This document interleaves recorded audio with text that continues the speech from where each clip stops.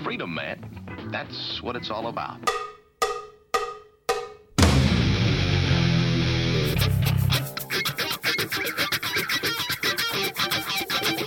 You've got to groove on freedom, like the good book says.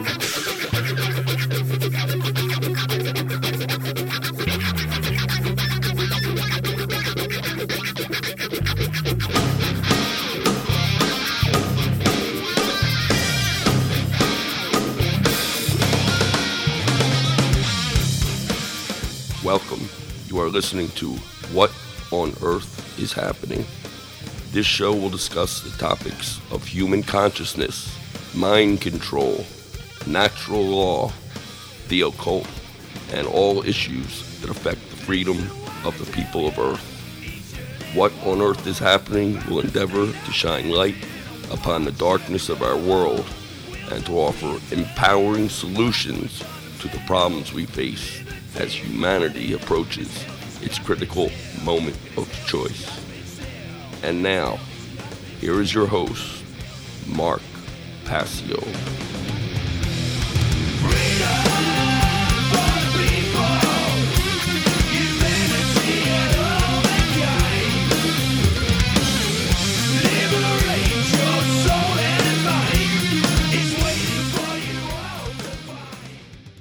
Welcome one and all. You're listening to What on Earth is Happening. I'm your host, Mark Passio. My website, whatonearthishappening.com.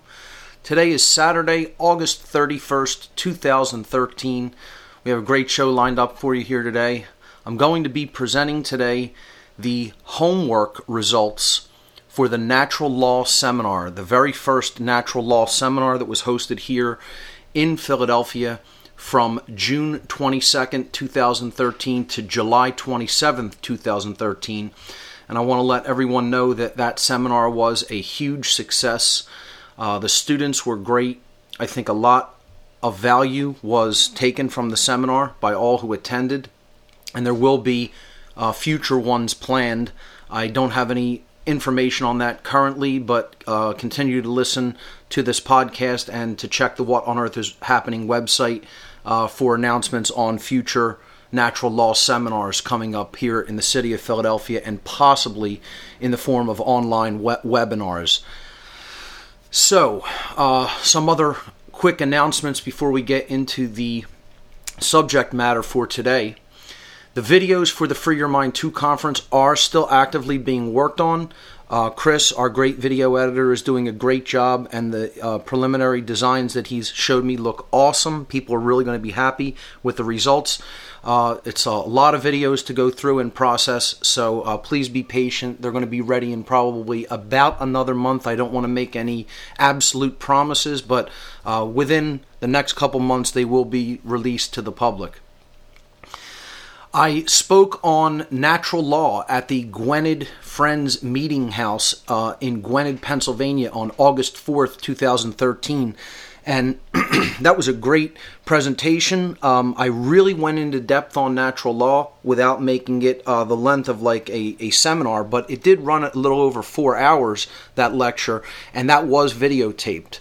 So we have that being worked on by video editor Tim Smith from Signs of the Time Media, and he is going to be releasing that fairly shortly. Hopefully within the next couple of weeks. We'll see how that goes, but that will be coming out, and I will have a link to that in my videos section as well. It'll be the first extended video on natural law that I've actually recorded for the What on Earth is Happening website, so I'm really excited about that, and I think that will really help a lot of people to understand natural law in a bigger way with a lot of visuals.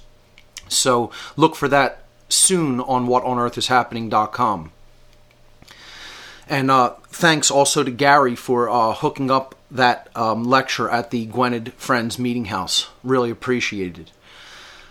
Also, thanks to Patrick Mangan for editing out the commercials on the What on Earth is Happening podcasts from Oracle Broadcasting. And all the shows on Oracle that I did that are still on my podcast section are now commercial free. The commercials have actually been removed from those. The audio editing work was done by Patrick Mangan, so thanks so much for doing that work. Really appreciate it.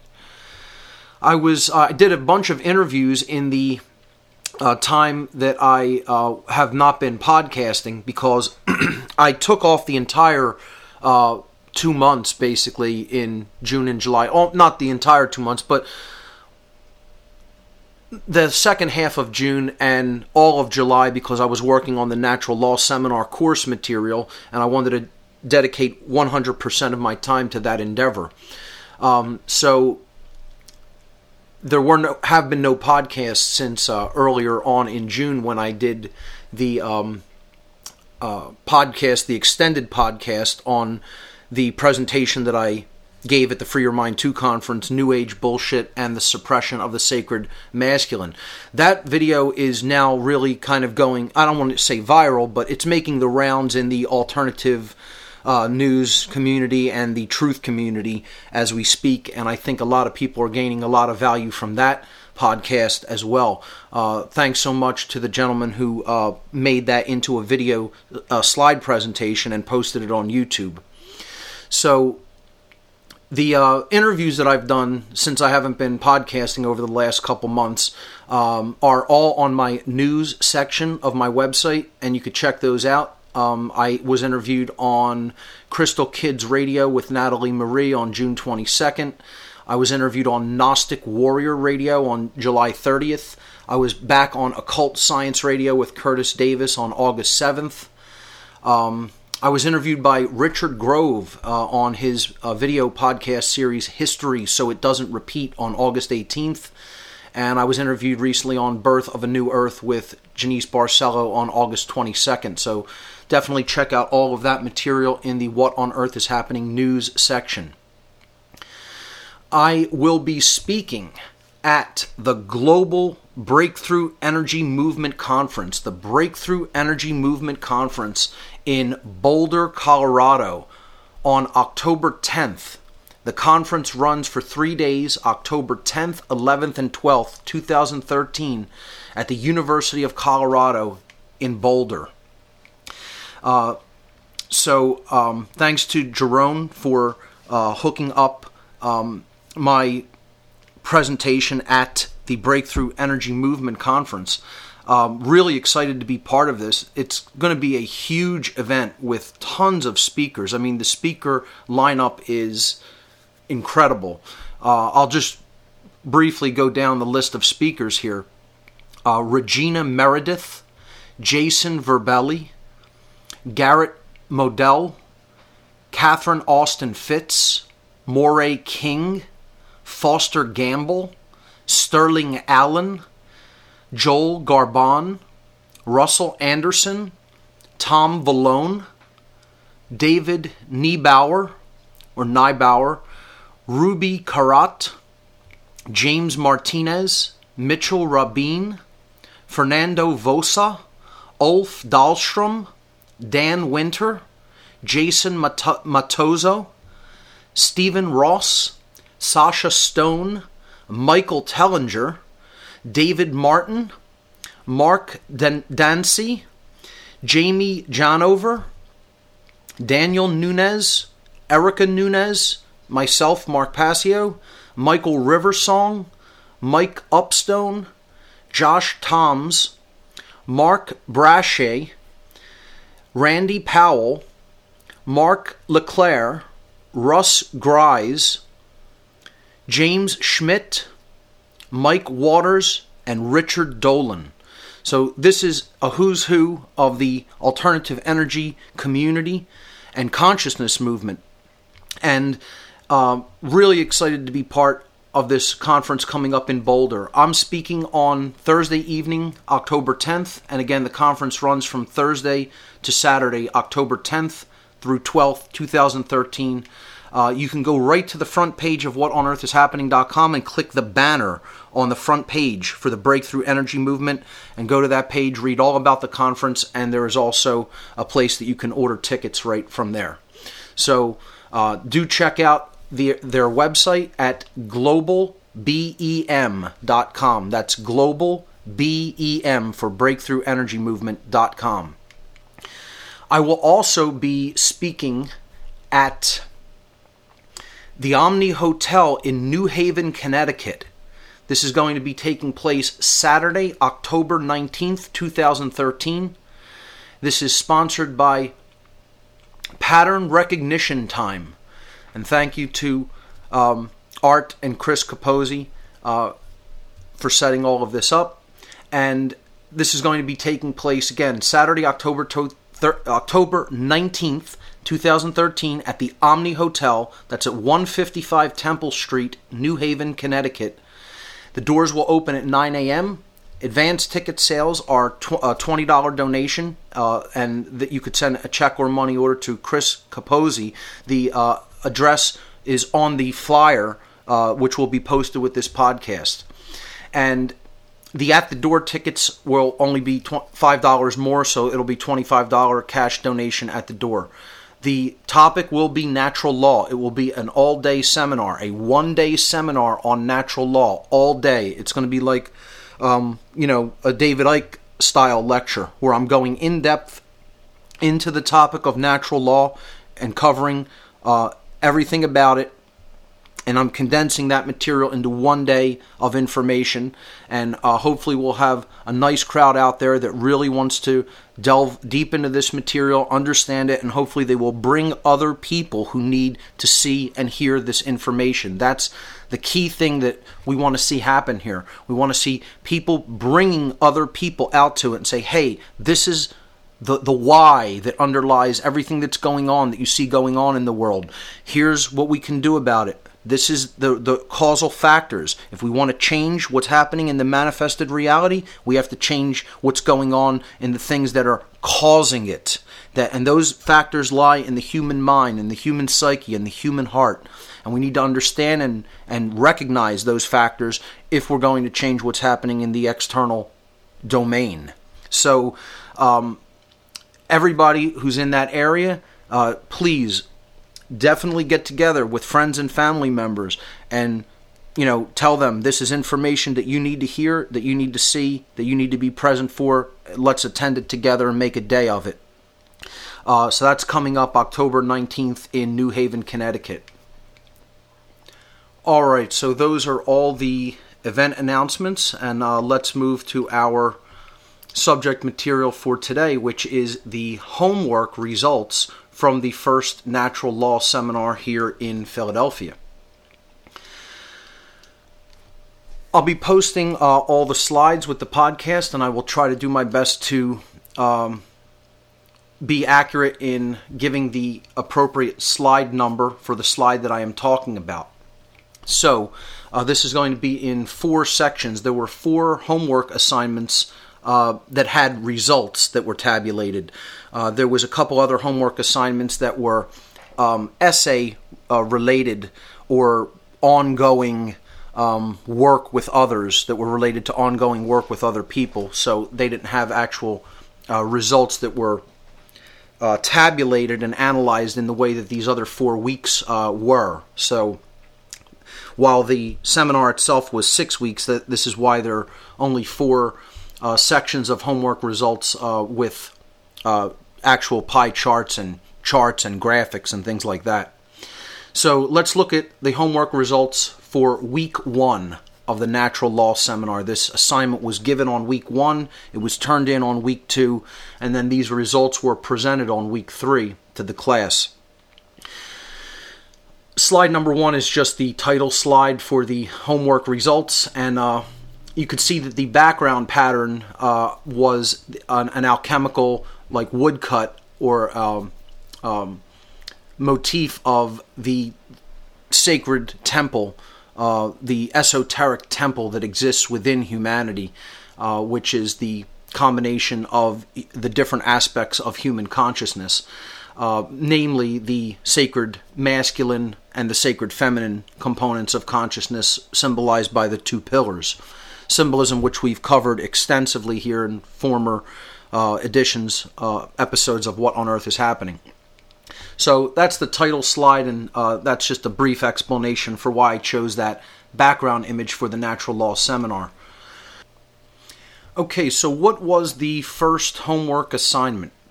The first homework assignment I'm going to read to you right now, and this is the results that we're actually going to analyze. The first class on the natural law seminar dealt with human desires and values.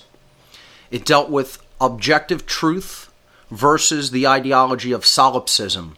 It dealt with free will and personal responsibility. It dealt with the worldview schism, or the different types of worldviews that are held by people, like randomness and determinism. It dealt with the concepts of knowledge versus belief, holding a belief system versus actually having real knowledge, direct first-hand knowledge of something. And it dealt with the concept of human nature as it is thought about by most people versus conditions that they live in, which has often been called nurturing conditions, or simply nurture. So nature versus nurture was also a theme during week number 1. The directions for this homework assignment were as follows. The students were to choose 5 people each and ask them the following questions that are given in the homework assignment. They were supposed to choose someone other than their own spouse or significant other or their own children, but anyone else was fair game. In other words, I was trying to limit it away from people who actually live in their own homes as a spouse or children, because their thinking would probably be much more influenced by the person themselves than people who they don't live with. Although I allowed other family members, as long as they don't really, directly live with them in the same immediate household. The further instructions were to ask them these questions. Ask them to answer these questions, the 5 people that you chose, as honestly as possible, and to tell them that their answers would be recorded completely anonymously, so no one would know their names, and not to feel free to give completely honest answers. They were to present the questions to them in as clear, audible, and steady a voice as possible, using appropriate emphasis where necessary to ask the questions, and to make every effort not to influence their answers in any way, to try to, influence them toward one way or another, just to get their honest answers and record them anonymously. Their answers were to be recorded completely anonymously on the provided answer sheets, and then to be turned in next week's class. So let's get started with the first round of results. The first question was that they were to ask people is, what are the 3 things that you desire most in life? And the results came back that the number 1 response was happiness or personal satisfaction. Some people also said comfort and peace of mind for oneself. So their own happiness, their own satisfaction, their own comfort. That was the number 1 response of what people want. Okay, so I'll say this once again. The number 1 thing that most people want is for themselves to be happy, satisfied, and comfortable. That's the number 1 response. The second number 1 response was, the second response given was success, personal success, personal wealth, personal prosperity. In other words, they wanted their career to be successful and they want money flowing in. That's the number 2 response. Almost as popular as the first one, not quite. The first response had 20.61% of the total responses given for this question. The second, and again, this is slide number 2 for week 1 results. The second result was success, wealth, prosperity, career, money, totaling 16.03% of the total responses to this question. Number 3 was health, personal health, their own health. Okay, so in the top 3, for the responses to the question, what are the 3 things you desire most in life? My own happiness and satisfaction, my own success and prosperity was second, and my own health was third. The health comprised 13.74% of the total responses to this question. Fourth was love and personal relationships in my life. So, for the individual, the relationships with other people taking place in their life, that's what they want. Okay, so that was 12.21% of the total responses.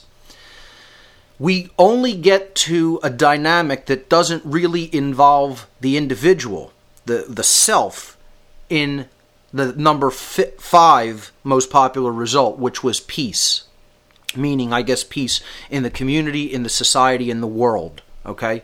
So that was 6.1%, but you could see how low the percentage already is in who responded with something that was outside of themselves, not directly related to their own particular situation or life. The next response number 6, was my family's success or my family's health, comprising 5.34%.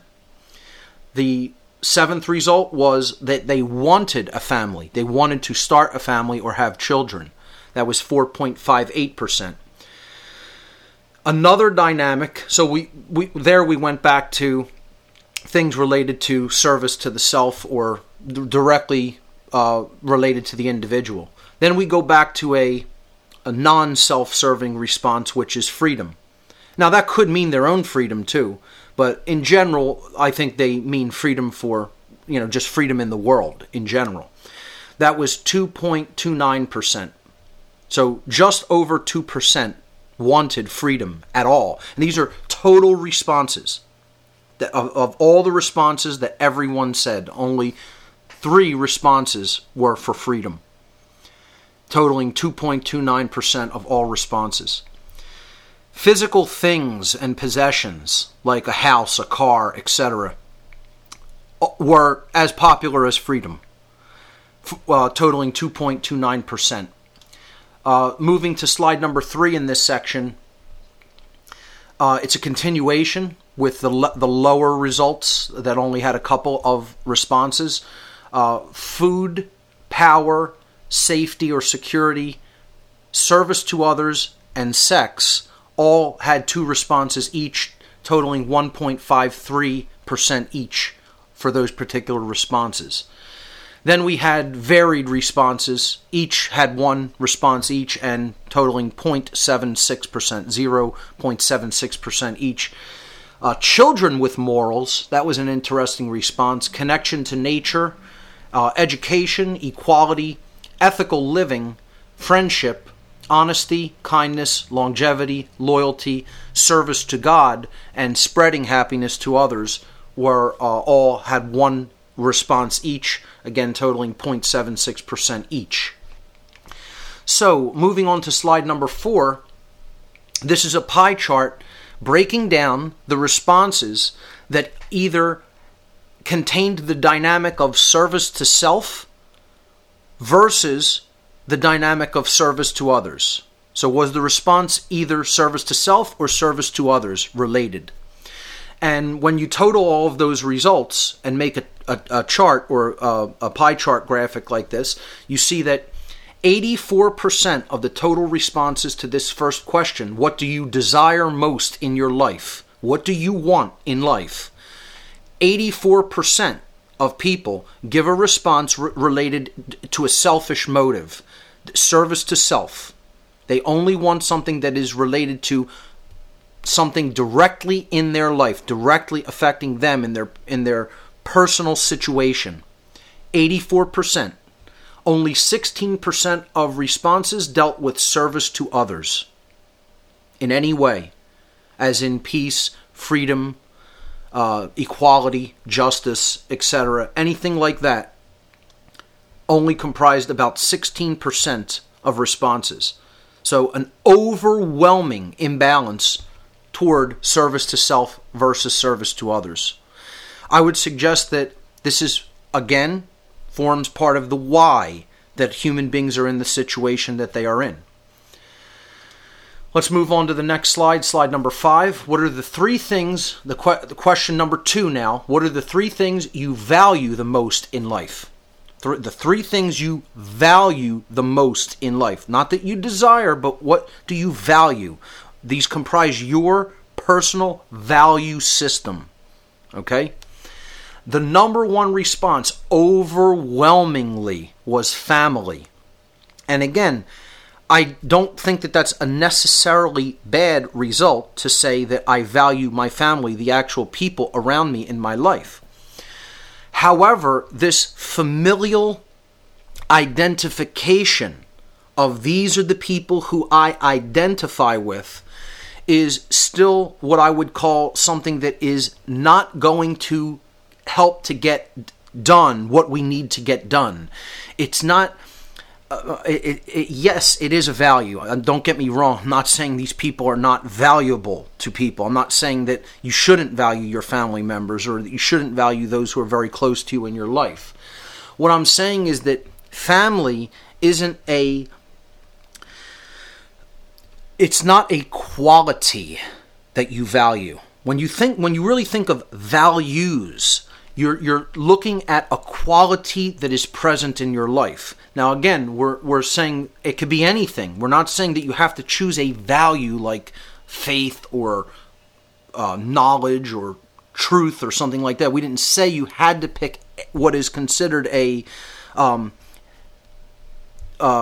conceptual value, that you could say anything. So if money is the thing that you value most in life, be honest and say money. If it's your jewelry or your clothes or whatever, the kind of car you drive, people were free to say anything here. I'm just pointing out that this is what people identify with. The things that people find the most valuable and say that they think are the most valuable are the things that they identify with in life. So it's interesting to see whether we're getting to things that could and should be considered real values versus things that are simply things that people identify with. I just wanted to make that clarification before we continue with the responses. Number one response, family, with over 25% of the total responses. A full quarter of the people who of the responses to this question were family. 25.2%. Health was the next thing, and meaning their own personal health. 11.81%. Their own family, their own friends or friendship in general was 7.87% of the total responses. Their own personal relationships with others or love. In other words, I would say that this is probably related to romantic love interest in their life. 5.51%. We still haven't really hit what I would consider a real value. Yet. Okay? Success, wealth, prosperity, career, money. Again, their own personal success, their own personal prosperity, money in general, was fifth with 4.72%. Their own happiness, satisfaction, and comfort, 3.94%. That was next. I would say we start to hit real values at this point in the chart, which is it's very interesting. The things that people desire most in life, I would say we started hitting real values. Well, peace we hit at about 6%, and then others came in at about 2%. We see the same dynamic in general here with education, faith, freedom, knowledge, all comprising 2.36%. Then we have life itself, 2.36%. Resilience, an interesting response. Courage or resilience, 2.36%. Respect with the same 2.36%. Truth coming down at the same level, about a little over 2%. It was in the results. I was pretty shocked to even see that 3 people listed truth when responding to this question. What are the 3 things you value most in life? Okay. And beauty was next. Beauty, courage, justice, security, spirituality, or religion, all came in at about 1.57%. And then varied responses, once again, with only one response each, comprising about 0.79%, 0.79% of responses. Rounding out the list were compassion, cultural identity, discernment, equality, food, generosity, goodness, home, humility, individualism, kindness, laughter, loyalty, nature, peace, reliability, service to others, and work ethic. When I made a pie chart with all of these responses, what I was looking for is to try to find out, again, relating this to the natural law seminar and helping the people to understand these results and how the mindset that people have is not conducive to generating freedom. It's not conducive to becoming a truly free people that are not enslaved. I looked at all of the responses that have something to do with, directly have to do with, truly generating a world of freedom, holding these values in place for within oneself, have to do with making a world that is operating under natural law in a harmonious way, in other words, okay? And those dynamics or values are as follows. They are truth, knowledge, freedom, courage, justice, wisdom, etc. Okay? We're talking about actual, real value systems. Okay? Things that, again, if people hold them to be truly valuable in their minds and in their hearts, and then acted upon those values, the world would be free and the people of the earth would be free. When you put all of those together, and this is slide number 7 in section 1 in homework result 1, you see that only about 10%, approximately 10% of responses had to do with values that are capable of generating a world of freedom. And again, those values were truth, knowledge, freedom, courage, and justice. Not one person on the whole thing actually used the word wisdom to describe something that they that they valued. The wisdom was not on the chart. Okay? Again, very telling that people don't value wisdom or philosophy, philos. The love of wisdom, philosophy, sophos, wisdom in Greek, and philos, sophos. Philos meaning love, sophos meaning wisdom. They don't value philosophy. They don't value wisdom. It wasn't one of the responses. I was even shocked to see that truth made it onto the chart with a few responses, totaling 2% of the total of what people value most in life. And with responses like that, with truth coming in that low, we can't possibly be free. It's not possible. Knowledge, 2.3%. We're going to see so much cognitive dissonance and mental schism in later results. Let's move on to the next slide. The third question. Do you think that the following set of statements considered as a whole is true or false? And here's what we asked. Do you think this is true? In general, this statement considered as a whole, these statements, or is it false? Truth is singular. There is no such thing as my truth, his truth, or her truth. There is only the truth. There is only one way that things actually are, which exists separately and independently from human perception. So in other words, all human beings can do is align their perception to that truth, to what is. Is there a way that things are, that which is? And it's human beings' job to align their perception to that which is, such that they can understand it in a clear way, recognize it and understand it. So what we're really asking here is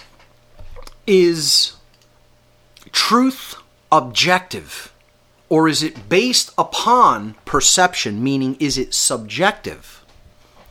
So we're talking about here general objective knowledge versus subjective opinion. Which thing is true? Is everything just a matter of opinion and there is actually no truth? Or, and it's all based on perception, which is called solipsism. Okay, we're really trying to find out here how many people are solipsistic, whether they're outright solipsists or not. How many people believe that truth can be known? All right, or that it even exists at all objectively, that it exists objectively. Okay, so the people that said, yes, truth is singular and it exists objectively, independently from human perception, was 42.55% of the responses. More people think that truth is based on human perception, that it does not exist independently. 57.45%. Once again, a very telling figures here. Very telling figures. Moving to slide 9, I made a pie chart on this. This is what we were really asking. The question up here is worded in the way that what we're really asking. Okay? We were asking them, is truth singular, meaning that it is objective, or is it different for everyone based upon human perception, meaning that it is subjective? And look at the breakdown. 42.55% versus 57.45% that said it was objective. This doesn't bode well, folks. I mean, again, if truth is totally subjective and is a matter of opinion, we can get to make up what's right and wrong. That's why we're in the situation that we're in. People don't think that there's actually a way that things are, and it's their obligation to discover the way things actually are by aligning their perception to truth, which is objective. Perception, yes, it is subjective. But what is objective. And it's our work to align our perception to the objective truth. Most people don't see it that way, which is why we're in the prison that we're in. When you have closer to 60%, 6 out of 10 thinking truth is something we get to make up, versus about 4 out of 10 who say no, truth is something we have to observe and align our perceptions to so that we can understand it. The people that actually believe truth is objective are in the minority. And that's why we're in a prison as a species. One of the many reasons. The next slide, slide number 10. Question number 4. Choose the set of statements from the following set of statements which most closely resembles your own thinking. Now again, you don't have to agree with every single thing written in these two sets of statements. So yet, is this a dialectic? Yes, it is. Deliberately constructed to be a dialectic. To see in general where people's mindset is at.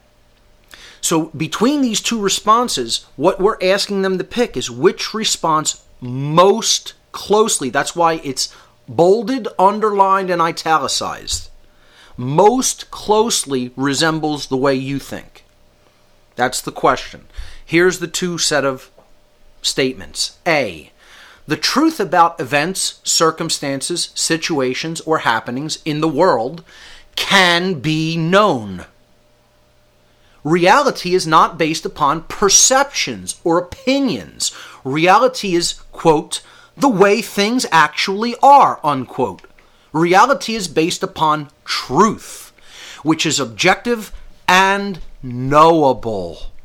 That truth is knowable. Again, this deals with, is the person solipsistic or are they not solipsistic? Okay? That's set of statements A. Set of statements B. The truth about events, circumstances, situations, or happenings in the world cannot really be known. Perception is reality. Reality, like perception, is relative.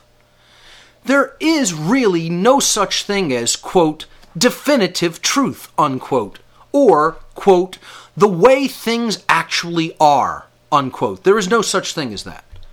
Reality is subjective and therefore ultimately unknowable.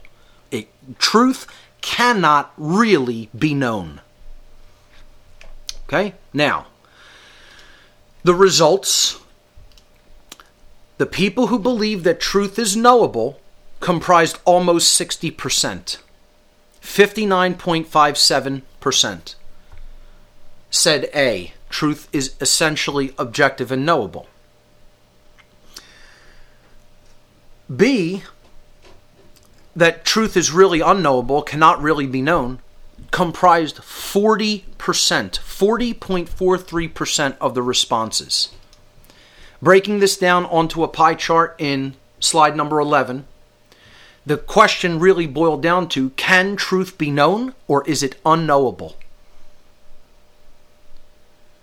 It was about a 60-40 split, with 60% saying truth is knowable, but really let this sink in, folks. 4 out of 10 human beings, and again, you could say, oh, this isn't representative of the total mass of humanity. You only had a small cross-section asked. Yes, that's true.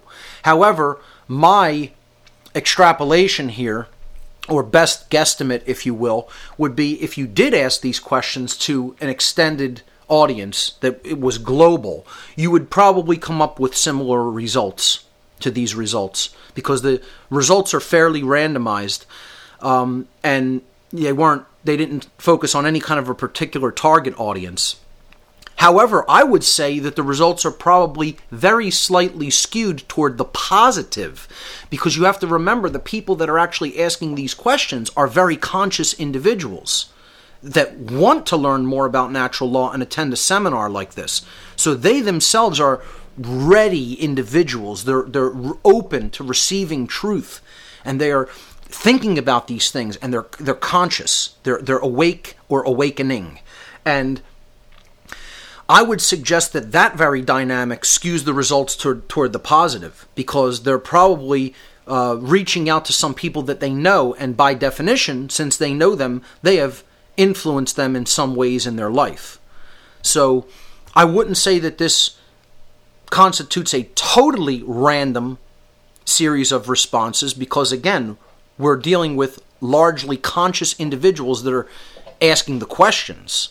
Okay, and collecting the data. By definition, right there, you have, I would say, results that are going to be slightly skewed toward the positive. So I would probably say that this dynamic is worse in the world at large, and probably more than 40 people are solipsistic and believe that truth cannot be known. But it's about a 60-40 split, which to me is incredibly disturbing already. And it should be incredibly disturbing to anyone looking at these results, that a full 40% of people believe that it is impossible to know anything. It is impossible to know truth. Essentially, knowledge cannot actually be acquired. You can only have an opinion on something. Imagine that. Imagine. It's amazing. Amazing. Moving on to the next slide, slide number 12 in section 1, homework result 1. The next question, question number 5, was, on a scale of 1 to 10, with 1 being the least and 10 being the most, how important is the role of truth and knowledge in your life? So we just had a bunch of people in the previous question say that truth is subjective and truth is unknowable. And now we're asking them, well, how important do you think truth is? And I think where most people are interpreting this is, how important do you think being told the truth to you, or being versus being lied to you is? That you are receiving something that is true. Okay? 46.81% of all total responses were a 10 for this result. 10 out of 10. The next most popular response was 8, totaling 25.53. The next was 9, totaling 19.15. Then 7 with 4.26, and 6 with 4.26. No one responded 5 or below. The average, if you average all of these out, was 9 out of 10. That's how important truth and knowledge are to people. And personally, I, in general, think that this is a bunch of BS and call bullshit on it, okay? Because the previous two responses show the mental schism. You had 60% of people saying truth was relative and 40% saying it was unknowable. And now you have a, overwhelming percentage saying that it's actually important to them in their life. I don't believe that for an instant. I don't believe they care about truth at all. First of all, in the responses about what they valued in life, truth only rated 2% of total responses. So how could anybody say that it's truly valuable to them after this was their response in the previous questions? And again, that's why we asked the question later on. You can see how the questioning is constructed to get more honest answers. Okay? So 9 out of 10 people say it's very important to them in their life. The pie chart for this is on... 9 out of 10 was the average response about how important it was to them in their life, which, again, I don't really believe. The pie chart for that was on slide number 13 for this section. How important is the role of truth and knowledge in your life? And there's the breakdown of responses. Let's move to the next question, slide number 14. Question number 6. Choose the set of statements which most closely resembles your own thinking.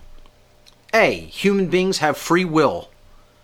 Human beings have the ability to choose which actions they will or will not take. Human behavior is not predetermined. Human behavior is ultimately based upon free will choice, which is each individual's personal responsibility. That's set of statements A. Set of statements B. Human beings do not have free will. Human beings do not have the ability to choose which actions they will or will not take. Human behavior is predetermined. The behavior of human beings is ultimately bound by conditions and factors which are beyond their control, so therefore each individual cannot truly be held personally responsible for everything they do. So does free will exist and are people responsible for their own behavior, or does free will not exist and people are just like programmed and it's all predetermined and they're not responsible for what they do? The responses... 87.23% of people said A, human beings have free will and are responsible for their behavior ultimately. 12.77% said no, we are pre-programmed, every behavior is predetermined and we're not responsible for what we do. The breakdown of this in a pie chart is given on slide number 15. Do human beings have free will? Over 87% saying yes and just under 13% saying no. And I think that's an encouraging response. I do think people are being honest that they do think people have free will. Because I think inherently people know that that's true. We do have free will. We do have the ability to choose which actions we will or will not take in the end, ultimately. Everything else is a cop-out by people who just don't want the moral responsibility to choose right action over wrong action. They want to try to abdicate that responsibility in their life. Next slide, slide number 16. Question number 7. Again, choose the set of statements which most closely resembles your own thinking. Everything in life is chaotic and it's happening at random. Life in general was a cosmic accident and there does not seem to be any grand purpose or meaningful reason for human existence. Or any existence really for that matter. There's no purpose for anything. B. Everything in life is preordained. God is making everything happen, and God knows exactly how it is all going to play out. Free will is an illusion, because God is in total control of everything at all times and places. C. Both randomness and structure exist in the universe simultaneously. The Creator does not control every event within the creation. We have been gifted with free will to choose our behaviors, but when we act, there are consequences to our actions which ultimately create the reality that we experience. The people who said A, everything is chaotic and happening at random, comprised 8.51% of responses. The people who said B, everything in life is preordained and God controls it all, 10.64% of total responses.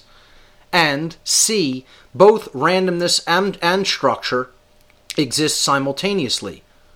So what we were getting at is, are there such a thing as consequences to our behaviors? Yet, there is also free will to choose our behaviors. So there's that structure and randomness existing simultaneously. And question C, 80.85% responded with C, the overwhelming majority.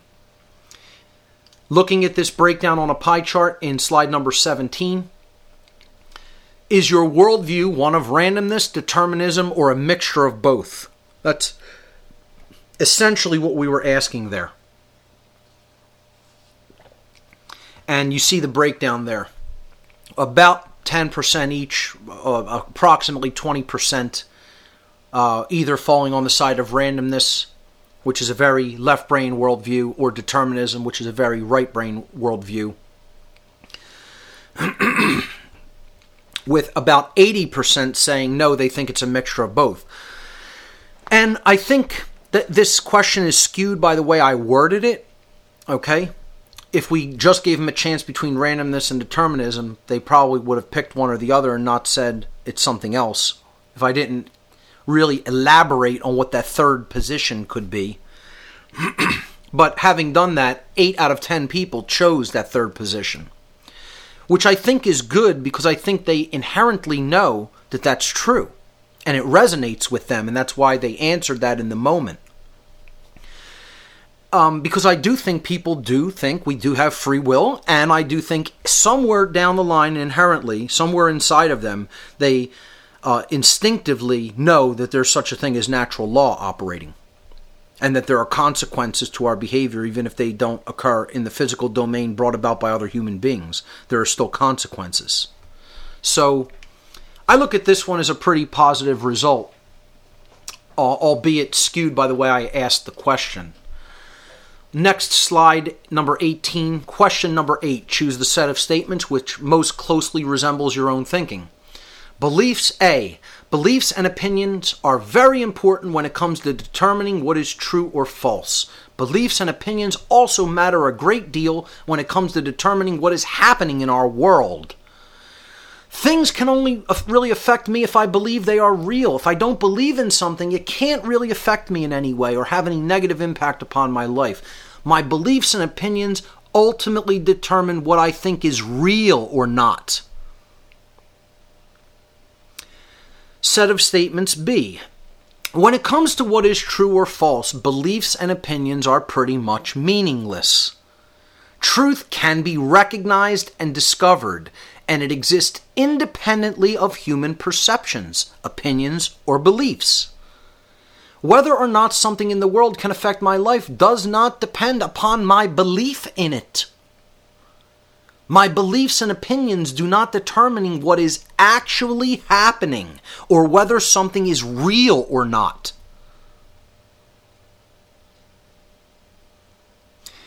The responses. 34.04% of people believe that beliefs and opinions are very important when it comes to determining what is true or not. 34% think that their own beliefs have to do with whether or not something is true. The people who said B formed 65.96%, almost 66%. This is broken down in a pie chart on slide number 19. The question that we were really asking here, worded differently, is, are your personal beliefs important when it comes to determining truth? In other words, are you the arbiter of truth? And a full third of people believe that they are the arbiter of truth. 34% of people saying, yes, my beliefs ultimately determine whether something is real or not. Now, people will say, well, hey, it's good that more people are, saying no, that's not true. Almost 2/3. But think about how disturbing this is. 1 in 3 people believe that they get to make up what's true or not based on their belief system at any given time. Think about that. 1 out of 3 people believe they can get to make up what's true based upon their belief system at any given time. That's what we're really seeing here in this result. If that doesn't disturb you, I don't know what will. Next slide, slide number 20. Question number 9. When encountering information that conflicts with something you currently believe to be true, which statement below most closely describes your approach to that information? A. So what we're asking is, you encounter information that's uncomfortable because it conflicts with your pre-existing belief. How do you handle that? A. I usually think that information like that can't possibly be true. So more likely than not, I will not look into it for myself to see if there is anything to it. And B, I will usually check to find out if the information has merit or not. After I look into it for myself, if I determine it was true, even if it conflicted with what I previously thought, I will adjust my own views accordingly. Now, this is one of the most skewed responses that we got. Overwhelmingly imbalanced response toward one answer or another. The people who said A, they will not look at any uncomfortable information even if when it conflicts with their pre-existing beliefs, only formed about 2%. 2.13%. As a matter of fact, only one person would admit that. Giving response B, that if they encounter information that's uncomfortable, they'll look into it for themselves. They'll determine whether it's true or not, and then they will adjust their own perceptions, their own views accordingly. They will do the diligent research, even in the face of the total discomfort that it causes them to look at their own existing belief system and say, wow, I was wrong about that, and then they will admit that they were wrong and they will adjust their views accordingly. 98% of human beings said, yes, I will do that. And do you know what?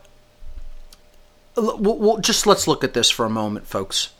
Let's look at this being one of the most completely imbalanced responses that we got. Overwhelmingly, people are convinced in their own mind that they will look at something that conflicts with their pre-existing belief. 97.87%. So this is broken down in the pie chart on slide number 21. When encountering uncomfortable information that conflicts with something you currently believe, do you dismiss it or do you look into it for yourself? And there's the pie chart breakdown. Slide number 21. Do you know what this represents ultimately? This represents a whole lot of bullshit. That's what it represents. All I have to say is that these people are doing nothing but lying to themselves. And I'm going to prove it. We're going to prove this. Not just going to make a ad hominem attack and speculate. We prove this in the next homework assignment, which is coming up. Okay? And show that the dynamic is actually almost entirely reversed. Sadly. But for now, that's all I'll say about that result, and we'll revisit it a little bit later. Next slide, slide number 23. Question number 10. Choose the set of statements which most closely resembles your own thinking. A. Human nature is fundamentally bad. People are born with many flaws and they generally stay that way throughout their lives. It is pretty much impossible to change human beings' nature. That's just how it is. B. Human nature is fundamentally good. People come into the world in an unflawed condition. People can make mistakes in their lives, but deep down inside, human beings are just good people by their nature. C. Human nature is neither good nor bad. The human condition can be influenced toward either the positive or negative, based upon the quality of surroundings and life interactions in which human beings exist. While an individual may influence positive change in their own condition if they work to improve themselves, conditions are still more fundamental to the ways most human beings behave than any inherent qualities or characteristics that they may possess. So, we ask people which one of those sets of statements they most closely think like. 4.25% said A, that human nature is fundamentally bad and can't be changed. 21.28% said human nature is fundamentally good. People are unflawed and they're just good by their nature. And 74.47%, almost 3 out of 4 people, said human nature is neither good nor bad. The human condition is influenced based on surroundings, life situations, etc. Knowledge or lack of knowledge, etc. Now, while yes, I agree with that result, that 3 out of 4 people said that the way people behave is influenced by conditions, okay?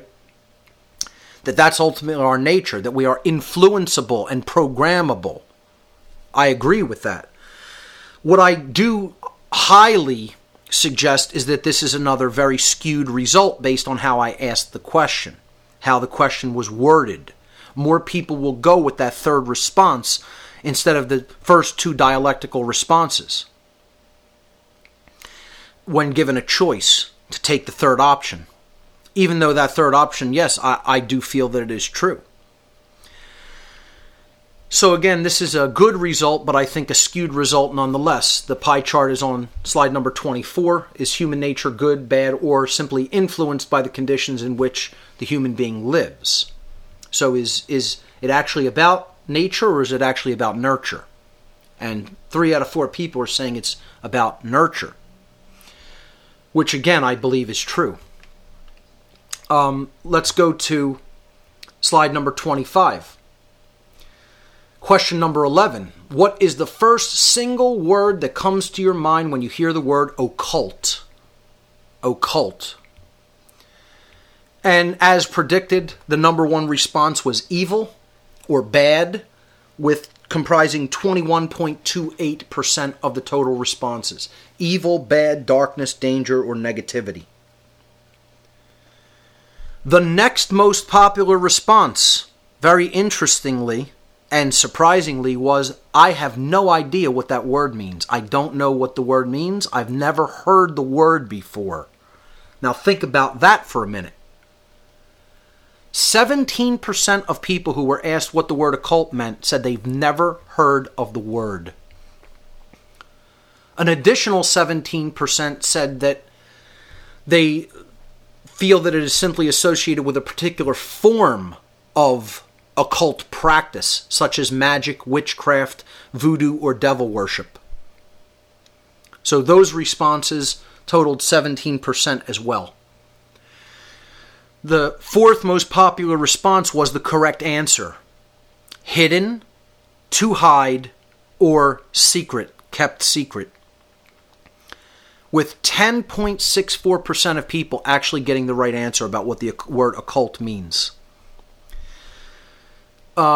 Non-related or nonsensical or just completely other wrong answers were 1 each, totaling about 2% each, with black, brainwash, Catholicism, control, deceive, fringe, Hollywood, incorporeal, religion, scary, science, spirit world, stars, talismans, truth, or wow.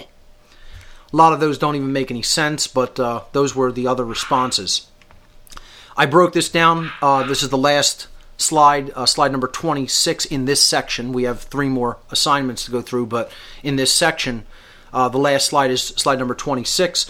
What is the first single word that comes to your mind when you hear the word occult? This is the breakdown on a pie chart, with only about 10% of people knowing what the word occult means. 90% of people do not know what that word even means. And we think we're going to get out of this situation with 9 out of 10 people not even knowing what the word occult means. let alone looking into it or studying it in any form of a deep way for themselves. Good luck with that. Okay, so let's move on to week number 2 of the homework results. This is we're moving to the next section of slides. Slide number 1 is the title slide, week 2 homework results. Slide number 2 is the directions for this week's homework. In week number 2, I gave a homework assignment that people had to actually interact with another person and try to convince them that they were wrong about something that they currently believed, essentially. So here's the actual instructions. Choose one person whom you feel is partially or completely uninformed regarding and even possibly resistant to discussing something that you consider critically important to understand during the times in which we are living. For example, the false left-right paradigm, the police state measures that are being taken against the public, 9/11 truth issues, the fraud of the Federal Reserve System, United States military imperialism, poison in our food, water, drugs, vaccines, etc., chemtrails, eugenics, etc. Any of these topics or anything else, just something that you feel is very important to understand and you feel that this person is completely uninformed about and don't know about and need to know about. And you want to pick somebody who you know that they're uninformed or that they're even resistant to discussing these topics. Attempt to engage this individual in a conversation about the topic you've chosen.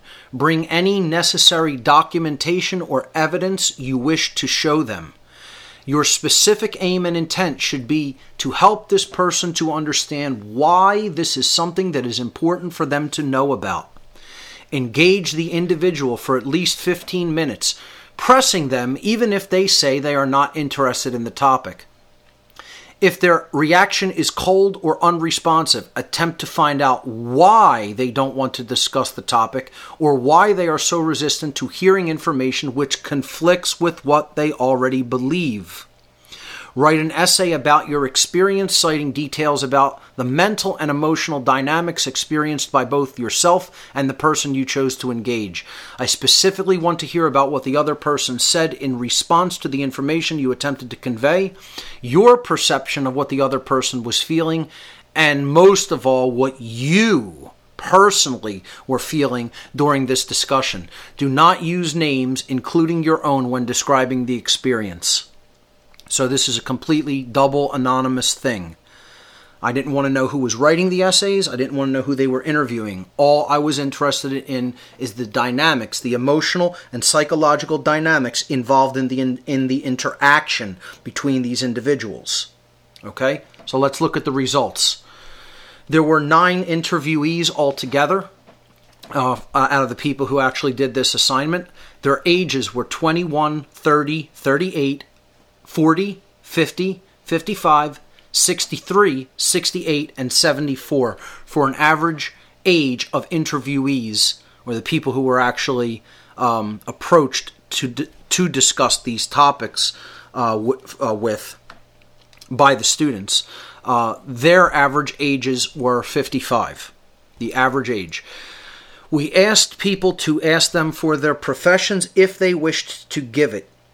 So we had a builder who was, and believe it or not, it's very interesting, the topics that they chose to, the people chose to confront certain individuals on certain topics. So the builder was confronted on 9/11 truth. So he should know engineering skills and building, factors, and we'll look at the results. But the law student was approached about the police state measures that are happening. The nurse was approached about health and how the modern so-called health system is not really helping people to generate health, but instead largely hurting them through the form of medicine that they're practicing. And the teacher was talked about so-called education, which is indoctrination. Those were the 4 people that actually gave their professions. So we had a builder, a law student, a nurse, and a teacher involved in this interaction. That was slide number 3. Now slide number 4 shows the mental and emotional dynamics of the interviewees, the people that are being actually asked to discuss these things. Okay? And again, many different topics were given. And what we saw is that the dynamics that were expressed by the people who were confronted or, were approached to have a conversation on these things were all either skewed toward left brain imbalance or right brain imbalance. There was absolutely no centeredness or no blending of the hemispheres of the brain. It was always, at every time that they were responding, the responses were always imbalanced toward one brain hemisphere or the other. So let's look at this slide in depth and look at some of the mental and emotional dynamics that were taking place within the minds of the interviewees. They were in the essays that the students wrote. They described that these people contained that these dynamics were going on in the people that they were, quote, interviewing or having a discussion with. That they were emotionally disconnected and completely didn't care about the topic that was brought up. They just wanted to be doing something else. They didn't care. It wasn't something that they were concerned with, interested in it at all. They were emotionally detached and disconnected and didn't care. That's one of the dynamics that you saw throughout the essays. They said that they had a lack of imagination or displayed completely inside-the-box thinking. Now, not to suggest that they should be imagining things instead of try to discover the truth, but what they were saying is they couldn't imagine that the truth could be something other than the way that the official story that they had already accepted or the official paradigm that they had already accepted was. They displayed complete closed-mindedness, denial. They were in denial. No matter how much evidence was given to them, the evidence didn't matter. They were unwilling to look at the evidence. They were completely unwilling to look at the evidence. If it was in contradiction to their pre-existing belief system or paradigm, they did not want to hear it at all. Okay, and this is completely the opposite of what they said in week number 1. It wasn't the same people, but in general, people said, oh, we're open-minded, we're willing to learn new things, even if it conflicts with what we already think. And nothing could be further from the truth. They were completely closed-minded, and they were in complete denial. And that they were unwilling to look at any of the evidence. There was condescension and dismissal of the evidence, even without looking into it at all. Total condescension, total dismissal. One of the quotes that was in one of the essays, someone said, if this were true, I'd already know about it. Imagine that. You think you already know everything you need to know. That was the attitude. I already know everything I need to know. If this were true, I'd already know about it. Imagine that. They displayed annoyance, anger, and even sometimes rage at what the people were trying to tell them. They kept repeating the same thing over and over, as if repeating the lie would make it more true. Repeating something over and over and over again. Well, this is what we were told. This is what we were told. It couldn't have happened this way, in an example like 9/11 Truth, or this is what doctors say how things are. It can't have anything to do with what you're saying it has to do with in the healthcare industry. Repetition. Just keep saying the same thing over and over again, and that'll magically make it true. They displayed ad hominem attacks over and over again. They would not look at the evidence, at the material. All they would do is say, you're crazy. You're a conspiracy theorist. Ad hominem attacks. Attack the messenger. Try to say something nasty about the person who's trying to give the information, but forget about engaging the information. Doesn't matter what the information is. You're not going to say, I'm going to refute this based on this evidence to the contrary and provide the evidence. No, you're just going to say, I think you're crazy. An ad hominem attack. Someone even displayed bigotry when they were talking about 9/11. disdain for Muslims and etc., disdain for others who are not like themselves. And then there was selfishness. Some people said, well, even if I admit that this is happening, this doesn't concern me directly. Or I'm not going to try to even do anything about it unless it actually affects my own personal life situation, in my own personal life. Whatever other injustices are going on, that's outside of myself, and I'm not concerned with that until it happens to me. Someone actually said that in one of the essays. Selfishness and concern only for oneself, and people repeatedly made justifications, trying to say, well, this is okay because, etc., so forth, offering justifications for wrongdoings and injustices that were happening constantly. The right side of imbalance, the right brain imbalanced mental and emotional dynamics that were written about in these essays after I broke down the essays and analyzed them, are as follows.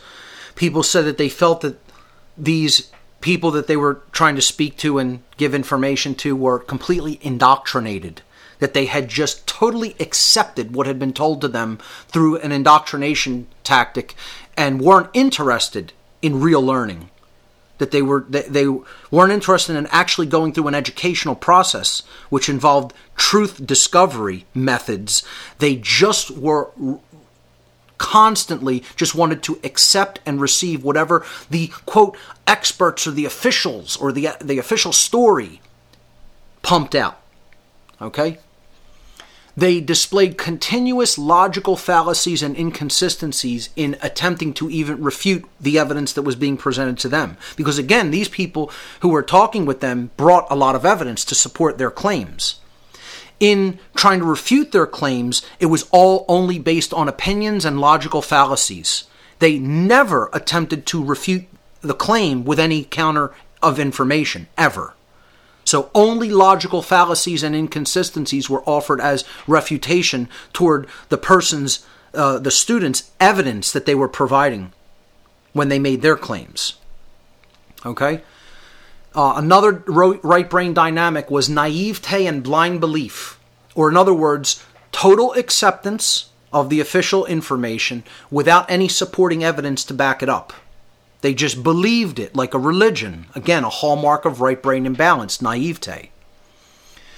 Cognitive dissonance. Their pre-existing belief was conflicting with something that could be shown to them and demonstrated absolutely. So their pre-existing belief conflicts with reality and overrides the reality. They would rather choose to believe in something rather than to accept data or truth which was being shown evidentially with actual provided evidence. They were constantly deferring to experts. Well, the people on the news said this, the government said this, the doctor said this. It didn't matter what could be shown to them to the contrary about those statements. They would say, well, that's what the news said, that's what the media said, that's what the government said, that's what the doctor said, etc. Okay? So, deference to experts.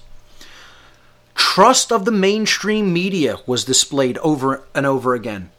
One of the quotes by one of the interviewees, "Why wouldn't I have heard about this on the news? If this were true, the news would be telling us this." People still believe this.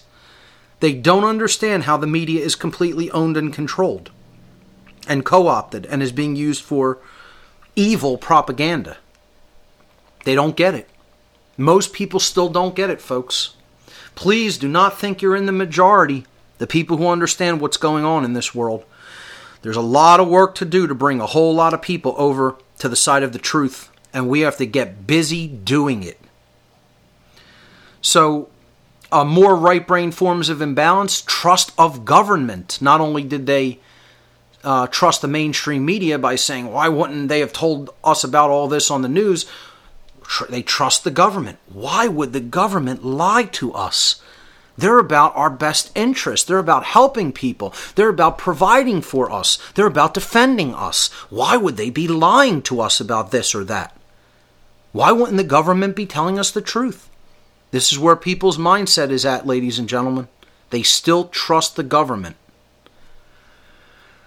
And finally, people wrote that the interviewees expressed total lack of will to understand. Lack of will, complete disempowerment. No desire to want to know. No desire to want to change. People, the older people would say, I'm too old to change. When people were presented with different things you could do to take charge of your health and give up the unhealthy ways of eating, they would say, that's too difficult to do. I can't do that. I don't have the will to do that. And then many people would say, well, even if this is true, what can I do about it? And we've all heard the same thing from people. What can I do? I'm powerless. I have no power to affect change. What can I do about it? And these are all, again, hallmarks of right brain imbalance, no will. So we had that schism, the mind control schism. Total left brain imbalance, I know it all. I'm going to attack the messenger. This can't possibly be true, or I would already know about it. I don't need to look at the evidence. I already know. Left brain imbalance. Right brain imbalance, I can't do this. I can't change. Other people know better than me. What can I do? Why would people who say that they have my best interest be lying to me or trying to control me? Okay? Those were the dynamics of almost all of the people, as we will see, who were interviewed or who were confronted with this information, or who were attempted to have a conversation with about a particular topic that made them feel uncomfortable. So slide number 5 shows the mental and emotional dynamics of the actual students of the seminar, the interviewers, those who were coming to these people with the topic. The natural law seminar students, I wrote underneath there, NLS students or interviewers. And this is what they felt in their own essays. According to their own words, they felt frustration, disappointment, dejection, disheartenment, anger, annoyance, futility, rejection, isolation, and sorrow. They felt like the guy in this image here, with all the people around him asleep, and he's sitting there awake but totally dejected with his head in his hands, unable to believe that all these other people are completely asleep all around him. And this is what the natural law seminar students, who were the interviewers in this process, felt like. These are the emotional dynamics that they wrote down about what they were feeling during this process. And I totally sympathize with this. I totally understand. I'm not putting this slide up there to continuously re-emphasize these feelings, only to make people aware this is what most people feel when they are attempting to do this work. And again, this is a small demonstration of what the great work really is. Attempting to influence people to take the truth in for themselves and go through a process of truth discovery in their own life. That's what the great work is. Okay? And this is how doing it makes one feel at first. And often continuously. I'm not even saying that completely goes away. You have to fight through it. You have to will yourself through this, through all of these feelings, to continuously do that work.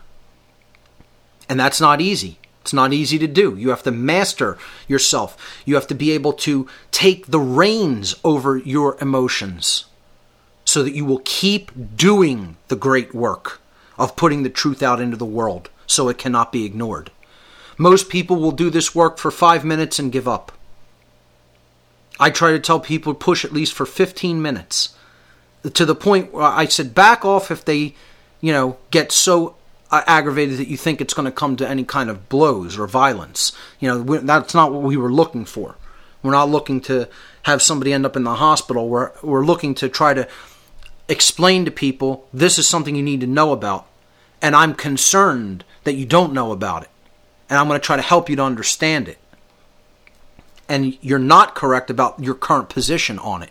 And that's a problem because it affects other people, not just yourself. Okay?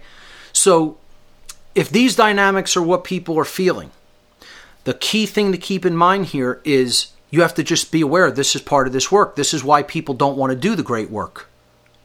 This is par for the course. It's not an unexpected result. I very much expected this exact result. Because I know how this goes. I've been doing it for a long time. And I'm still doing it, and I'm going to continue to do it. And nothing's going to set me off of that path because, again, while the ego-based small s self may feel some of these emotions from time to time when doing this work, I'm not serving the ego-based small s self, nor am I even serving the people that I'm taking this information to. I am serving the truth. That's all. It's the way things are. There's nothing emotional to get involved with regarding it. It's what is. The work has to be done almost in a state of emotional detachment. I'm not doing it because I truly care about the people who I'm bringing the information to. They could be complete strangers, and I might not really deeply care about them as far as their personal lives go, especially even about how deep in denial that they are and how much they hate truth when it's spoken to them. I'm not doing this because I care so much about them. I'm doing this because I care so much about the truth. That's what I serve. I don't serve human beings. I've made that very, very clear in the past and just reiterating it here. So, these are feelings that you're going to encounter. They have to be worked through. They have to be willed through. I'm not saying don't feel them. Emotions are very important. Even these negative ones. It's showing you what your work is to do. That's what self-mastery is about. It's about conquering and moving through, even when you're feeling these negative emotions. They're there for a reason. They're showing you what your work is. You got to move through them and do the work anyway. That's what you're charged here to do. And if enough people take on that charge and do it, we'll see actual results. We will see results start to move in the positive direction in the world. The problem is not enough people are doing that work because they can't get past this stage. They don't want to experience those emotions. They don't want to experience those feelings. Again, courage is not the lack of fear of something. It's moving through it in spite of the fear of it. And that's what sets so many people off from the great work. They don't want to feel like this. They think, oh, if I do this like you're doing, I'll feel like this all the time. And I'm not going to tell you I don't feel like this sometimes. Not all the time, but sometimes I fall back into these feelings. And guess what? It doesn't matter. I work through it. Trudge through it if you have to. I don't let that rule me. I'm still going to do the work. I'm still going to put the truth out there. So that was the point of this entire exercise. And if we look at the results of the exercise, on the next slide, slide number 6 in this section, the overall mental and emotional dynamics were that 8 out of 9 of the interviewees were completely closed-minded. They were firmly rooted in their pre-existing belief systems to the point that they readily dismissed the information with minimal or zero willingness to look into the evidence. Readily dismissed the topics that were presented to them with minimal or zero willingness to look into the evidence or to even try something different than what they were already doing. They wouldn't look at the evidence. They wouldn't open their minds to a possibility of doing something a different way at all. Completely closed-minded. And the slide here I put seems contradictory because it's a wide open head. But, you know, the whole idea here is that closed-mindedness leads to empty-headedness. These people don't really know how to think. They don't know how to determine truth. To determine truth from falsehood. They just readily accept anything that's told to them by the so-called authority figures. That's why they're in the trance that they're in. There's nobody home. And not only is there nobody home, they think they know. This is what I've called negative knowledge. Not meaning negative in good or bad sense, meaning negative in the less than zero sense. Less than zero knowledge they have. Not only don't they have any real knowledge, they have no truth that they've taken in. In the place of truth, they've fed a whole bunch of lies. So to get back to square one where they know zero, you'd have to do a lot of emptying of all those lies out of the head. To get back to a clean slate where you could start putting good information into the brain. Negative knowledge. The total percentage here is 88.89%. Almost 90% of people displayed total closed-mindedness in this experiment. In the next slide, now I don't make these numbers up, folks. They are what they are. Okay? So again, we're going to see a little bit of synchronicity here, symbolism. 11.11% of people were open-minded. 11-11.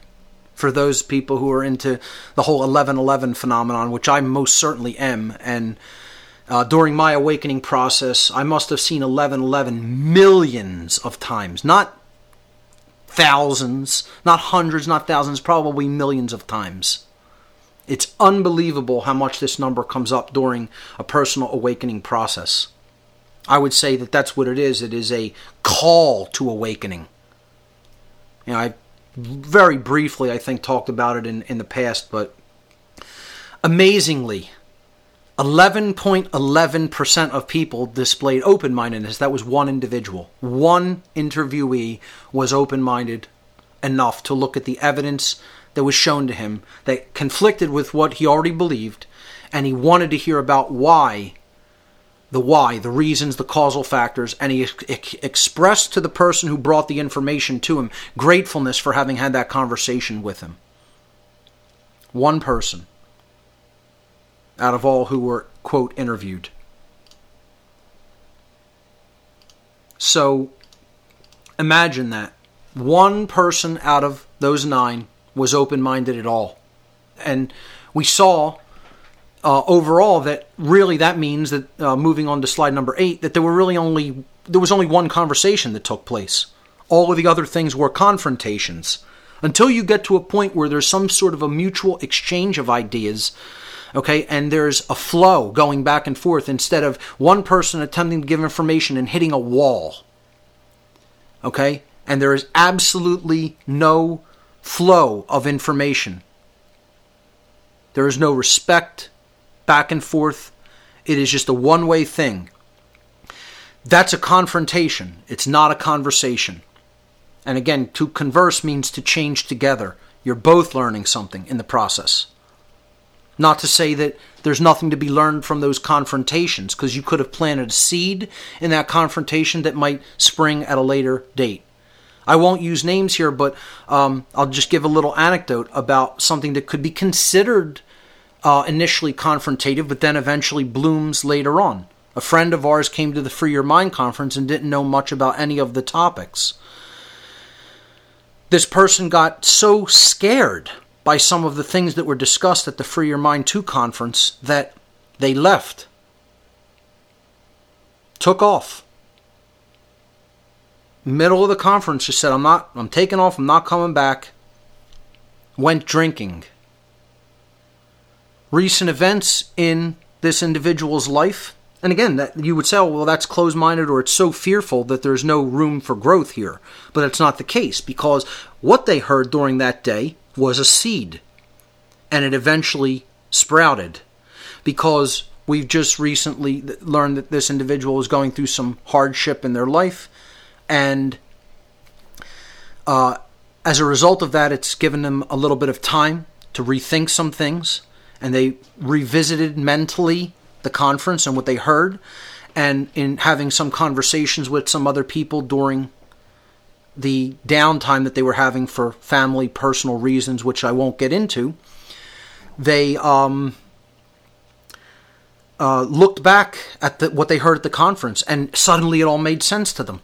And this person wrote and said, I've had an epiphany, and I understand what your conference was about now. I get it. I didn't see it before, but I understand, and I understand what you're trying to do. So it's amazing. It's just, that's phenomenal. That it's proof that it's not futile to keep pressing. It's not, resistance is not futile. Even confrontation is not futile. Putting the work forward, putting the information out into the world and continuing to do that work of speaking the truth is not futile. The seeds can sprout at a later time.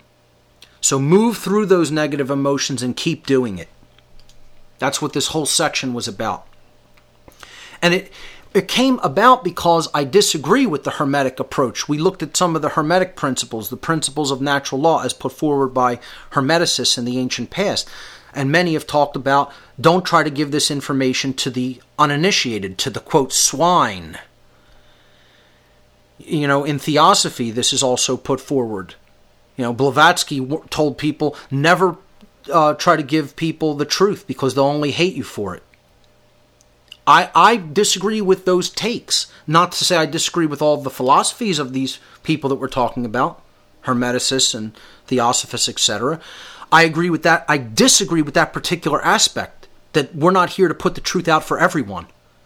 No one has a monopoly on the truth. It doesn't belong to anyone. It doesn't belong to me. It doesn't belong to you. It doesn't belong to anyone. It belongs to all. It belongs to everyone. So who are you to say I'm going to hold this back from people? And again, that's why I'm going to start going into topics that are very controversial and are very speculative as well in many cases. Because people need to start thinking about these things. To even have it put out there for their consideration, whether they accept it or not. You don't need to accept it. You need to hear it and then look into it and decide, is this worthy of further pursuit? So we're going to get into human origins on this show. We're going to get into possible interactions with extraterrestrial beings on this show. We're going to get into why psychopathy may exist in the human species and what put it there. We're going to get into why the human condition is the way that it is. Possible reasons why that it is the way that it is. Outside of just mind control that keeps it the way that it is. What put it there to begin with? The origins of evil, the origins of this condition of unconsciousness that humanity is in. The origins of slavery, the origins of obsession with things that don't really have any truly inherent intrinsic value. Money, gold, etc. We'll be looking at all this stuff on future shows. So, what this result in week 2 ultimately comes down to is, moving on to slide number 9 now, how open-minded are people really versus how open-minded they think they are? So last week, in week 1's results, which I called bullshit on, we looked at how open-minded people believe that they are when we asked them the question, when encountering uncomfortable information that conflicts with something that you currently believe, do you dismiss it or do you look into it for yourself? Only 2% said that they would dismiss it and 98% said that they would look into it. In week number 2, homework result, we see that the dynamic is almost completely reversed. On slide number 10, we see the truth now come out. When we actually did this as an experiment, almost 90% of people dismissed the information out of hand, and only about 10 looked into it for themselves. The actual numbers, 88.89% completely dismissed the information without looking into it. Total closed-mindedness. And 11.11% of people actually would look into it. They would open their mind enough to say, wow, this is something I need to look into. I could be wrong about this. And thank you for presenting this information to me. Now I'm going to look into it on my own. 1 person out of 9. So this proves my contention that the earlier claims made by people that 98% of them would look into it and see if it was true and then adjust their beliefs accordingly is in fact bullshit. And this proved it. And again, I'm not doing this to discourage anybody. I'm doing it to show people what our work is to do. That's what the work is. This showed the class this in a big way, and I think they were very appreciative of it. Very, very interesting and profound results. Let's move on to week number 3. Week number 3's homework assignment was, again, ask people questions and tabulate the results. Same as week 1. So here were the questions. Slide number 1 is just the title slide for week 3, homework results. Let's move to slide number 2 on the section for week 3. Question number 1. Do human beings have rights? 87.93% of people said yes, human beings have inherent natural rights. Amazingly, and people would say, oh, that's great, almost 88% said yes, but amazingly, 12.07%, 12% of people think there is no such thing as human rights. Human rights don't exist. Human beings don't have rights. There's no such thing as rights, folks. 12%. That's more than 10%. That's more than 1 out of 10 people. 12 out of 100 people believe that there is no such thing as rights. That rights don't exist for human beings. We don't have rights. You could look at this pie chart on slide number 2 here and say, oh, that's a great positive result, but I don't look at it like that. This should be 100%. How could anybody think that there's no such thing as rights? No such thing as human rights. People can do whatever they want. You're never violating anybody else's rights because there's no such thing. That's what this result is saying. 12% of people think like that. That's unbelievable. Unimaginably disturbing. Slide number 3, question number 2. Where do human beings' rights come from? So if human beings do have rights, where do they come from? A, here's the choices. A, our rights come from the creator of the universe, and as such, they are the unalienable birthright of every human being. Choice B, rights are philosophical constructs created by human beings, so ultimately they come from human beings themselves. Choice number C, rights are granted to human beings by government, depending upon the country in which a human being is born. Choice number D, there is no such thing, rights do not exist. And here's the results. Number 1 response was B. The number 1 response was B. Rights are philosophical constructs created by human beings, so ultimately rights come from human beings themselves. 43.1% of people believe that rights are made up by humans. I'll say that once again. 43% of human beings believe that we make up what a right is. And we want to know why we're enslaved. 31% said A, that rights come from creation itself, the creator of the universe, the creative force, and as such they are unalienable birthrights that cannot be separated from human beings. Less than a third of people, however. The third most popular response was C. Rights are granted to human beings by government, depending upon the country in which a human being is born.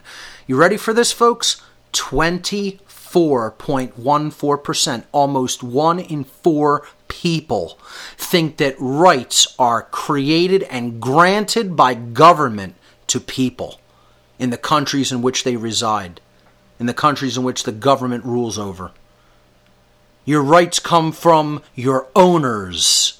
They get to tell you what rights you have and what rights you don't have.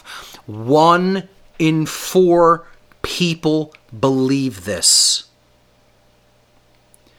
The last response was D, there is no such thing, with about 1.72% of people saying that.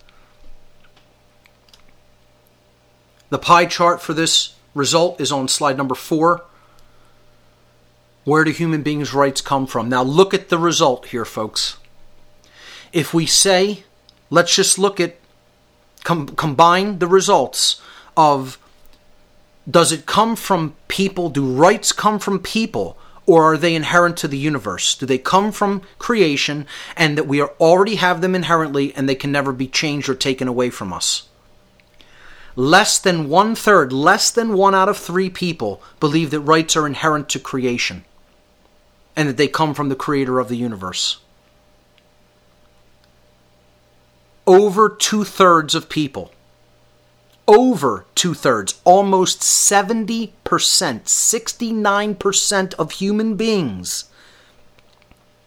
Think about this. Almost 7 out of 10 people believe that rights come from people, whether it's just individuals themselves or by governments.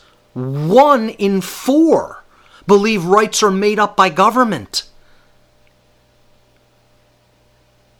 7 out of 10 believe human beings make up the difference between right and wrong and therefore create rights and get to determine what rights are and what rights are not instead of discovering that based on the objective knowledge of the objective difference between right and wrong, which exists in nature. Unbelievable. Profoundly sad, but also profoundly enlightening. Because this is the why, folks. You're getting the why here. This is what's going on in people's minds that's creating the external condition in which you are living. So this is the why. Until this changes, the external world cannot. Until these mental dynamics change, the external world cannot change. Understand that. And then understand what your work is to do. Our work is to change this mental dynamic by bringing these very topics up to people and somehow showing them through constant work, through constant effort, that they are wrong about how they currently think. And that is why the world is enslaved. That is why the people of this planet are enslaved. Because of the very way that most people think. And this is one of the clearest examples that people believe that rights come from people. Unbelievable. Let's move on to the next slide. Slide number 5. Question number 3. Choose the set of statements which most closely resembles your own thinking. A. Right and wrong are objective. They exist independently from human perception. Right and wrong are not simply concepts made up by human beings. They exist inherently in nature. Right and wrong never change regardless of circumstances. They are existent and inherent to nature. They are what they are. Man can discover what is right. Man can discover what is wrong, and they can't change that. That's A. Okay? B. Right and wrong are concepts created by human beings. Right and wrong are dependent upon human perception. Right and wrong can change depending upon the circumstances. And I would say, really entailed in this question is, you're insinuating right and wrong can change depending upon human perception changing. If human perception changes, we can change what right and wrong are. We could turn a wrong into a right into a wrong. If our perception changes, it's not something that's independent from perception. It's entirely dependent upon human perception. So that's what we're saying. Are right and wrong dependent upon human perception?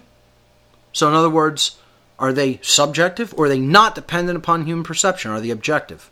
The responses. The most popular response was B. 67.24%. People believe right and wrong are concepts that are created by human beings and therefore are subjective and can change on a whim once perception changes. If human perception changes, we can change what right and wrong are. Over 2/3 of human beings believe that.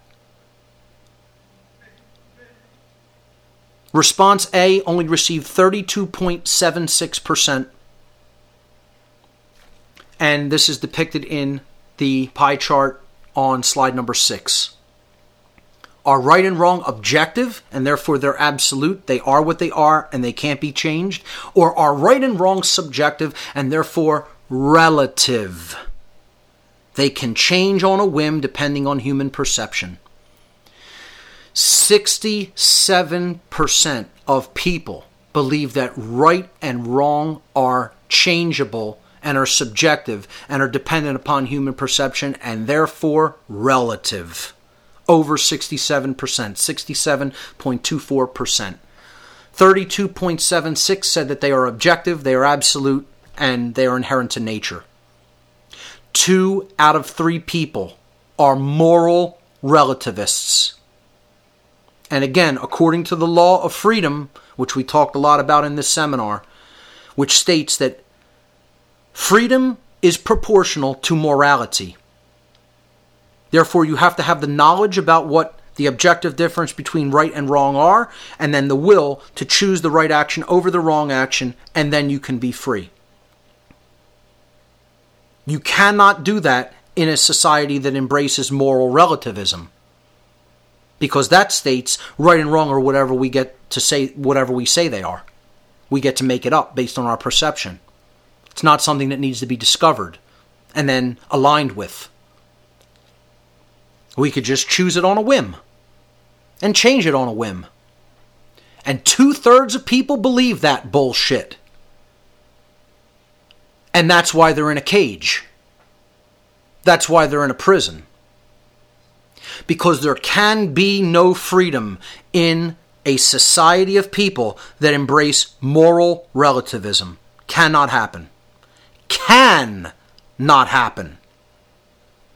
Not only won't it ever happen, it's impossible. It cannot be done according to the laws of nature.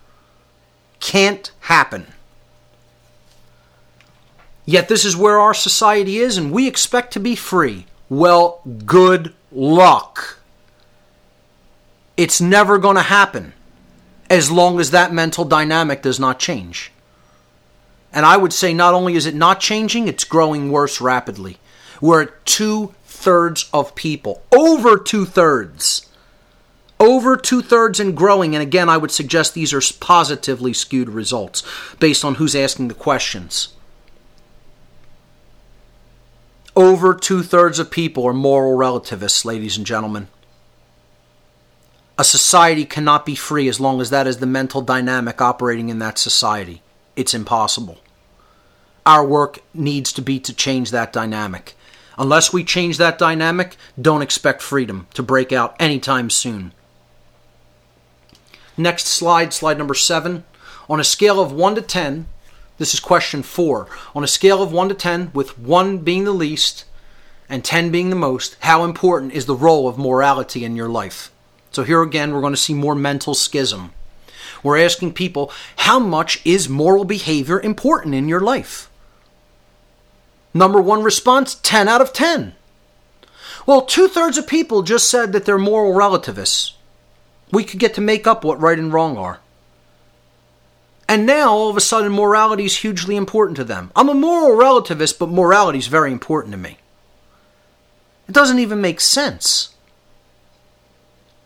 In other words, what they believe is right and wrong is important to them, I guess, is what they're saying. 39, almost 40% of people said 10 out of 10. 39.66%. 32.76% gave it an 8 out of 10. 18.96% gave it 9 out of 10. 5.17 gave it a 5 out of 10. And 3.45 gave it a 7 out of 10. There were no 6s and there were no 4 and below responses. The average response came out to an 8.8 out of 10. People believe that morality in their life is about an 8.8 of importance. Which again I think is bullshit, because I don't think people really consider morality as very important at all. Truly. If they're being honest with themselves. Because most people are moral relativists. So, if 6 out of 10 say they're moral relativists, I don't see how this answer could possibly really be above a 5, a 4, or a 5, if I had to make a guesstimate. Which means that it's people could take it or leave it. They really don't care about what's right. Maybe if it affects them, then they're interested. But injustice is taking place in the world. Who cares? Doesn't matter. Right and wrong, whether people are choosing them, not that important. That's how people really think. But they'll say. See, this is the difference between what people will say and how they really think, which we saw in the first homework assignment. They'll say that they're open-minded, but are they really? No, they're lying. They're lying to themselves most of all. And they're straight-faced lying to another human being. Because they want to believe that about themselves, but they're full of shit. Just saying it like it is, folks. Sorry if you don't like the way I said it. But that's what's true. They're just lying to themselves. Let's move to slide number 8. Slide number 8 is the pie chart about this. How important is morality? There you see the breakdown. I call BS on this too. I don't really think these people are honest. You know, the top 3 numbers comprises almost 90% of the chart. If this were true, humanity would be a free species, not an enslaved one. I would suggest that this is a completely erroneous result based on lying. Next slide, slide number 9. Question number 5. Choose the set of statements which most closely resembles your own thinking. A. Karma exists and has an effect upon our lives. We reap what we sow. That which we do to others, we will eventually experience being done to ourselves in some form, regardless of whether or not that experience is brought about by other human beings. B. Karma is nonsense. People can act without any karmic consequences, quote unquote. The only behavioral consequences we ever experience occur if and when we are caught and punished by other human beings. Amazingly, 84.48% of people say karma exists and is operating in our lives. Only 15.52% say no, there's no such thing as karma. Slide number 10, we go to the pie chart that shows this breakdown. Does karma exist and have an effect upon our lives? Over 84% say yes. Now, I do believe these people actually believe this. I believe this is an accurate response. But what I'm totally befuddled and confused about is, where do people think karmic consequence comes from? What puts it into effect in creation? If rights don't come from the creator of the universe, and most people are saying rights come from man, karma, which they're admitting doesn't come from man, that's right in the question. That karmic consequence isn't coming from other human beings. Otherwise, they would have chosen B and say, no, there's no such thing as karma. You can only be punished by other human beings based on what your behavioral choices. I want to know where these people think that karma comes from. These people who are moral relativists, most of them. Where do they imagine this comes from? Or what puts it into effect? This law of karma. So again, I think instinctively, intuitively, people do believe you're not getting away with anything you do here. That's wrong. They know this on an intuitive level, on a soul level. You know, and when they're asked, they seem to be honest about this answer and say, yeah, I think karma exists. And many of these people are the same people that think there's no such thing as a difference between right and wrong that exists in creation. And don't think that rights come from the creator of the universe. Again, I want to know, well, where in the hell do you think karma comes from then? So while it's an encouraging result, at least, that they believe it exists, or think that they know that it exists, where does it come from? Of course karma exists. It's called natural law, and it comes from the creator of the universe, the same place rights come from. It's the governing dynamic that's ultimately governing our choices of behavior. We have a free will to act, but we don't have a free will to act without consequence.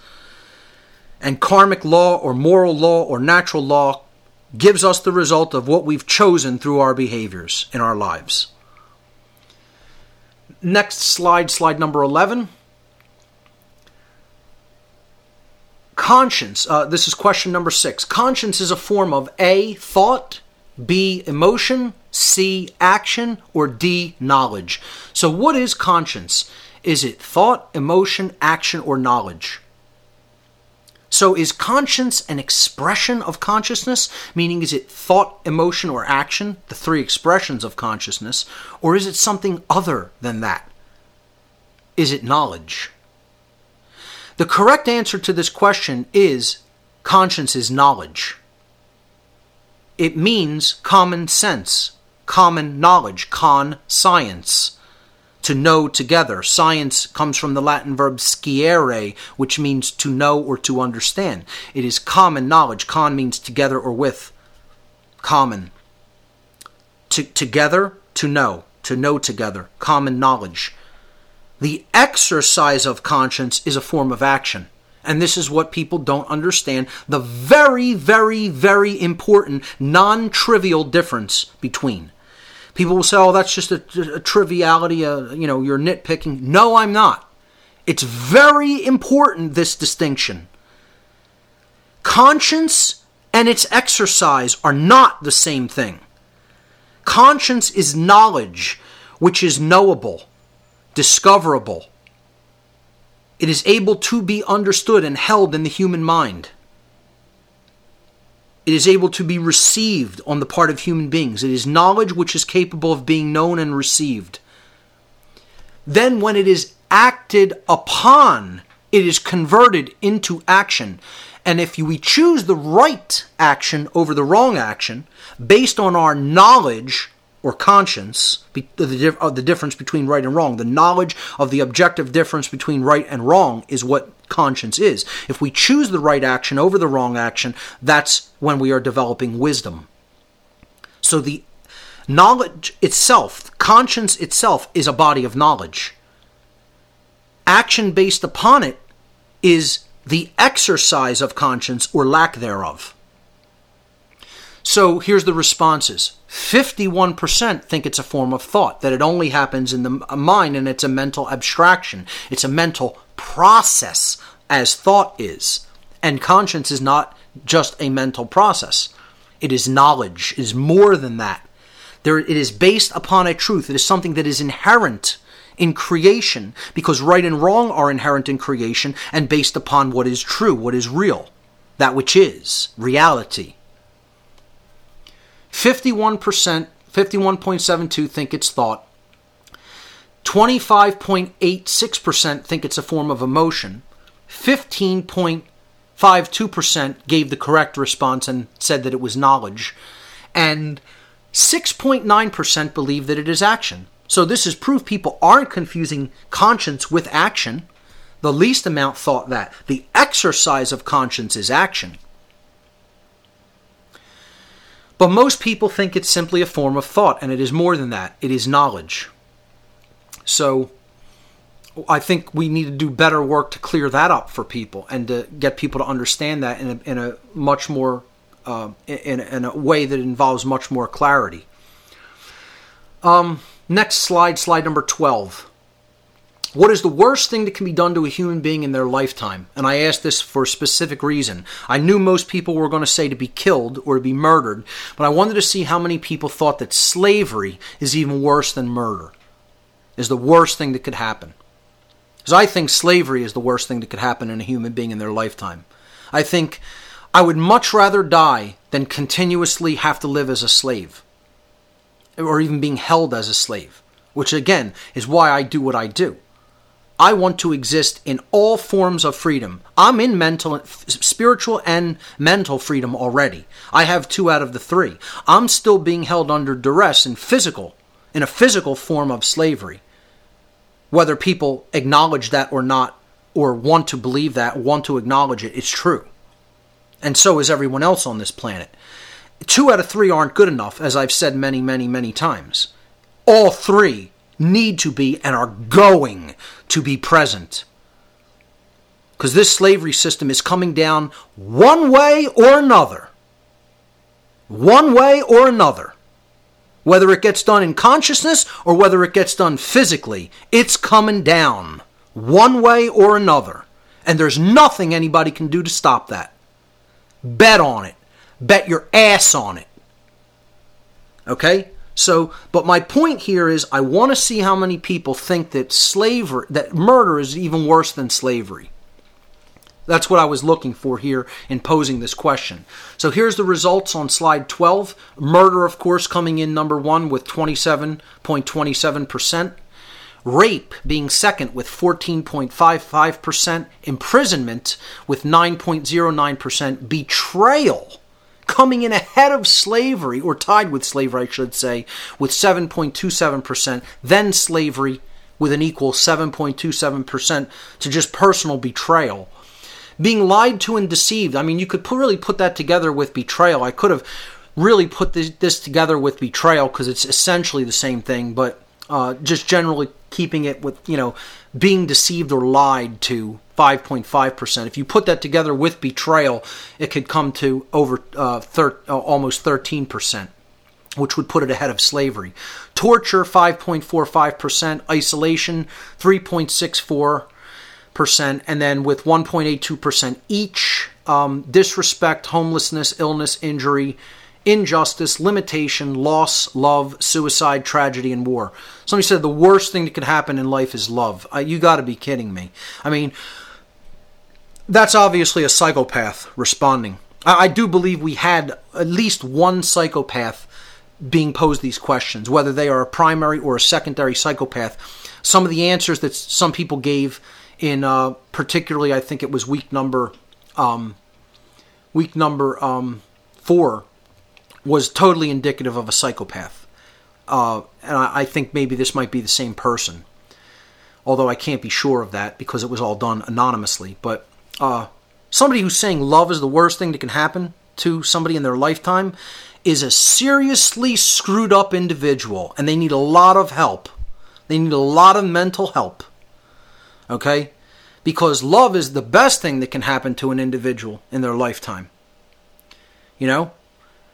And love is actually opening up one's consciousness. True love, capital L love, is opening up. It's not even emotional attachment to another human being as many people think that it is. True love is opening up one's consciousness to the reception of truth. That's what the energy of love really is. When you could do that, then you can truly have a dynamic interchange with other fellow human beings and really express love. That's the best thing that could ever happen to a human being. I know it's the best thing that's ever happened to me in my lifetime, is to experience that form of consciousness, that energy. So, and that's what makes good interpersonal relationships possible at all, when we've opened up our mind and our heart in that way. So, how anybody could say love is the worst thing that could happen to somebody in their lifetime, they're really psychopathic. Just an interesting dynamic there at the bottom of that chart. Moving on to slide 13, here's these responses broken down in a pie chart for question number 7. Let's move on to slide number 14 in this section, question number 8. Choose the set of statements which most closely resembles your own thinking. A. Taxation is a function of government that is both necessary and moral. So in these next few questions, we're talking about different functions of government, and are they moral behaviors that people carry out to do these things, or are they immoral? A. Taxation is a function of government that is both necessary and moral. Many humanitarian things are done with collected taxes. The quality of human life would suffer greatly if taxes were not collected, so taxation should and must be continued. B. Taxation is based upon the coercion of a human being's free will. All forms of taxation are actually the theft of the product of someone's labor by those who did not earn or create those resources themselves. People pay taxes involuntarily, meaning under duress, because any attempt not to pay them is met with violence or the threat of violence. Taxation is therefore completely immoral and should not be conducted at all. Okay, here's the responses. 53.45% of respondents say taxation is moral. A. It's moral, it's necessary, it must be continued. 46.55% said no, it's immoral, it's based in violence, and it should not be practiced. It should not be continued at all in any form. Fairly good result. I would like to see it a lot more skewed toward saying no, we need to do away with this. It's not moral. So slide number 15 shows the pie chart breakdown. We're still not nearly where we need to be. We're not even at half and half. More people still think taxation is a moral activity, but almost half think it's immoral. So hopefully this is moving toward the direction of more green on this chart, of more people saying that it's immoral. I personally think it is moving more in that direction, but we have a lot more work to do in that regard. Of course, taxation is immoral. That's the correct answer. It's based in violence. It's slavery. It's a form of slavery. It's a vehicle for slavery. Moving on, slide number 16, question number 9. Choose the set of statements which most closely resembles your own thinking. A. Drug laws are sensible, necessary, and moral. Certain substances are off limits for human consumption for a good reason. If we made all drugs legal, people would go crazy taking tons of drugs, and society would fall apart in short order. Therefore, laws prohibiting the possession and usage of illegal drugs should and must stay in effect. B. All drug laws are claims that what a person puts into their own body is not their decision to make. This ultimately constitutes a claim that a person's body is not theirs to do as they choose with it, even if they are hurting no one else as a result. Such a claim of ownership upon another person's body constitutes a form of slavery. Therefore, all drug laws are based upon the coercion of free will choice and are ultimately immoral. The responses: 46.55% said drug laws are necessary and moral and must continue. 53.45% said no, that they are a form of slavery, they are coercion of free will, they are a claim of ownership on another person's body, and therefore they are immoral. Moving on to slide number 17, this is the pie chart breakdown. Are drug laws moral or are they immoral? And again, we have the exact opposite dynamic from taxation, with only 46%, less than half, thinking that drug laws are moral, with over half, 53.45%, saying that it should be up to an individual what they put into their body because their body belongs to them. And making the claim that they may or may not put something into their body constitutes a form of slavery. This is another good result, I think. It needs to be better, but I do also think it's moving in the positive direction. I think more and more people are realizing that the war on drugs is a complete, utter farce and failure, and it is immoral, that it is a form of slavery and it needs to be ended. So I personally see that as a good result, and I think those numbers, perhaps might be skewed a little toward the positive based on the group, but I think society in general is right about where these numbers are at. Slide number 18. Question number 10. Choose the set of statements which most closely resembles your own thinking. Driver's licenses are necessary and moral. Driving a car is not a right. It is a privilege granted to people by the Department of Motor Vehicles and the Department of Transportation. If people drove cars without driver's licenses, there would be total chaos on the roads. B. Traveling upon the earth, whether on foot, horseback, boat, car, or any other means, is a human right, and it is not a privilege. Licenses are another way of saying that you need permission from someone before you may do the action that is being licensed. A certain group of people cannot claim that they are in charge of who may or may not take an action which is a right, meaning an action that doesn't harm anybody else. Drivers, and not with the potential to harm anybody else. Okay, of course driving a car might have the potential to harm somebody else, but actually driving it doesn't mean you're harming somebody else.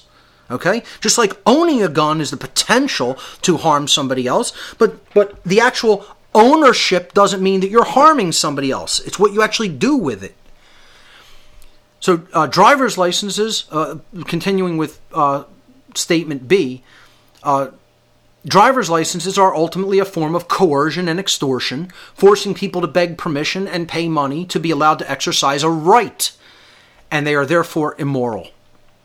The breakdown, 72.41% of people believe that driver's licenses are necessary and moral, and that government has a right to decree who may drive and who may not drive, and driving is a privilege. They don't believe that actual travel in a car, okay, I'm not talking about driving as a commercial activity, which the legal term driving, I'm talking about traveling in a car, operating a car, which is your possession, and driving it, okay, regardless of how the legal system sees that term, okay. 72% of people think that driver's licensing is a moral practice, and only 27.59% think that it's immoral. I see this as a very bad result because people fall for licensure all the time and think that it's somehow acceptable. That somebody's got to be in charge of who's able to do this activity or not able to do this activity, even if it doesn't harm anybody else. Okay? So, are driver's licenses moral or immoral? Moving to slide 19, this is the pie chart breakdown.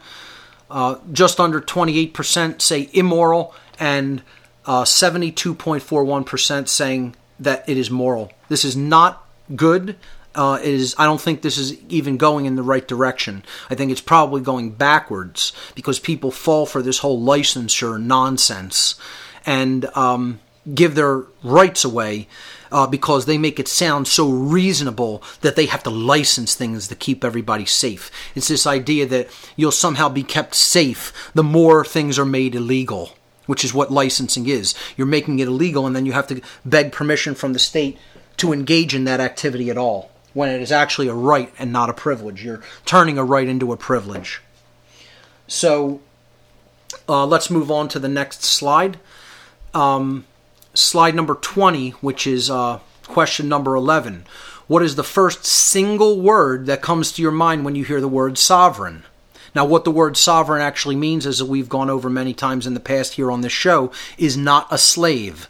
The word sovereign means not a slave.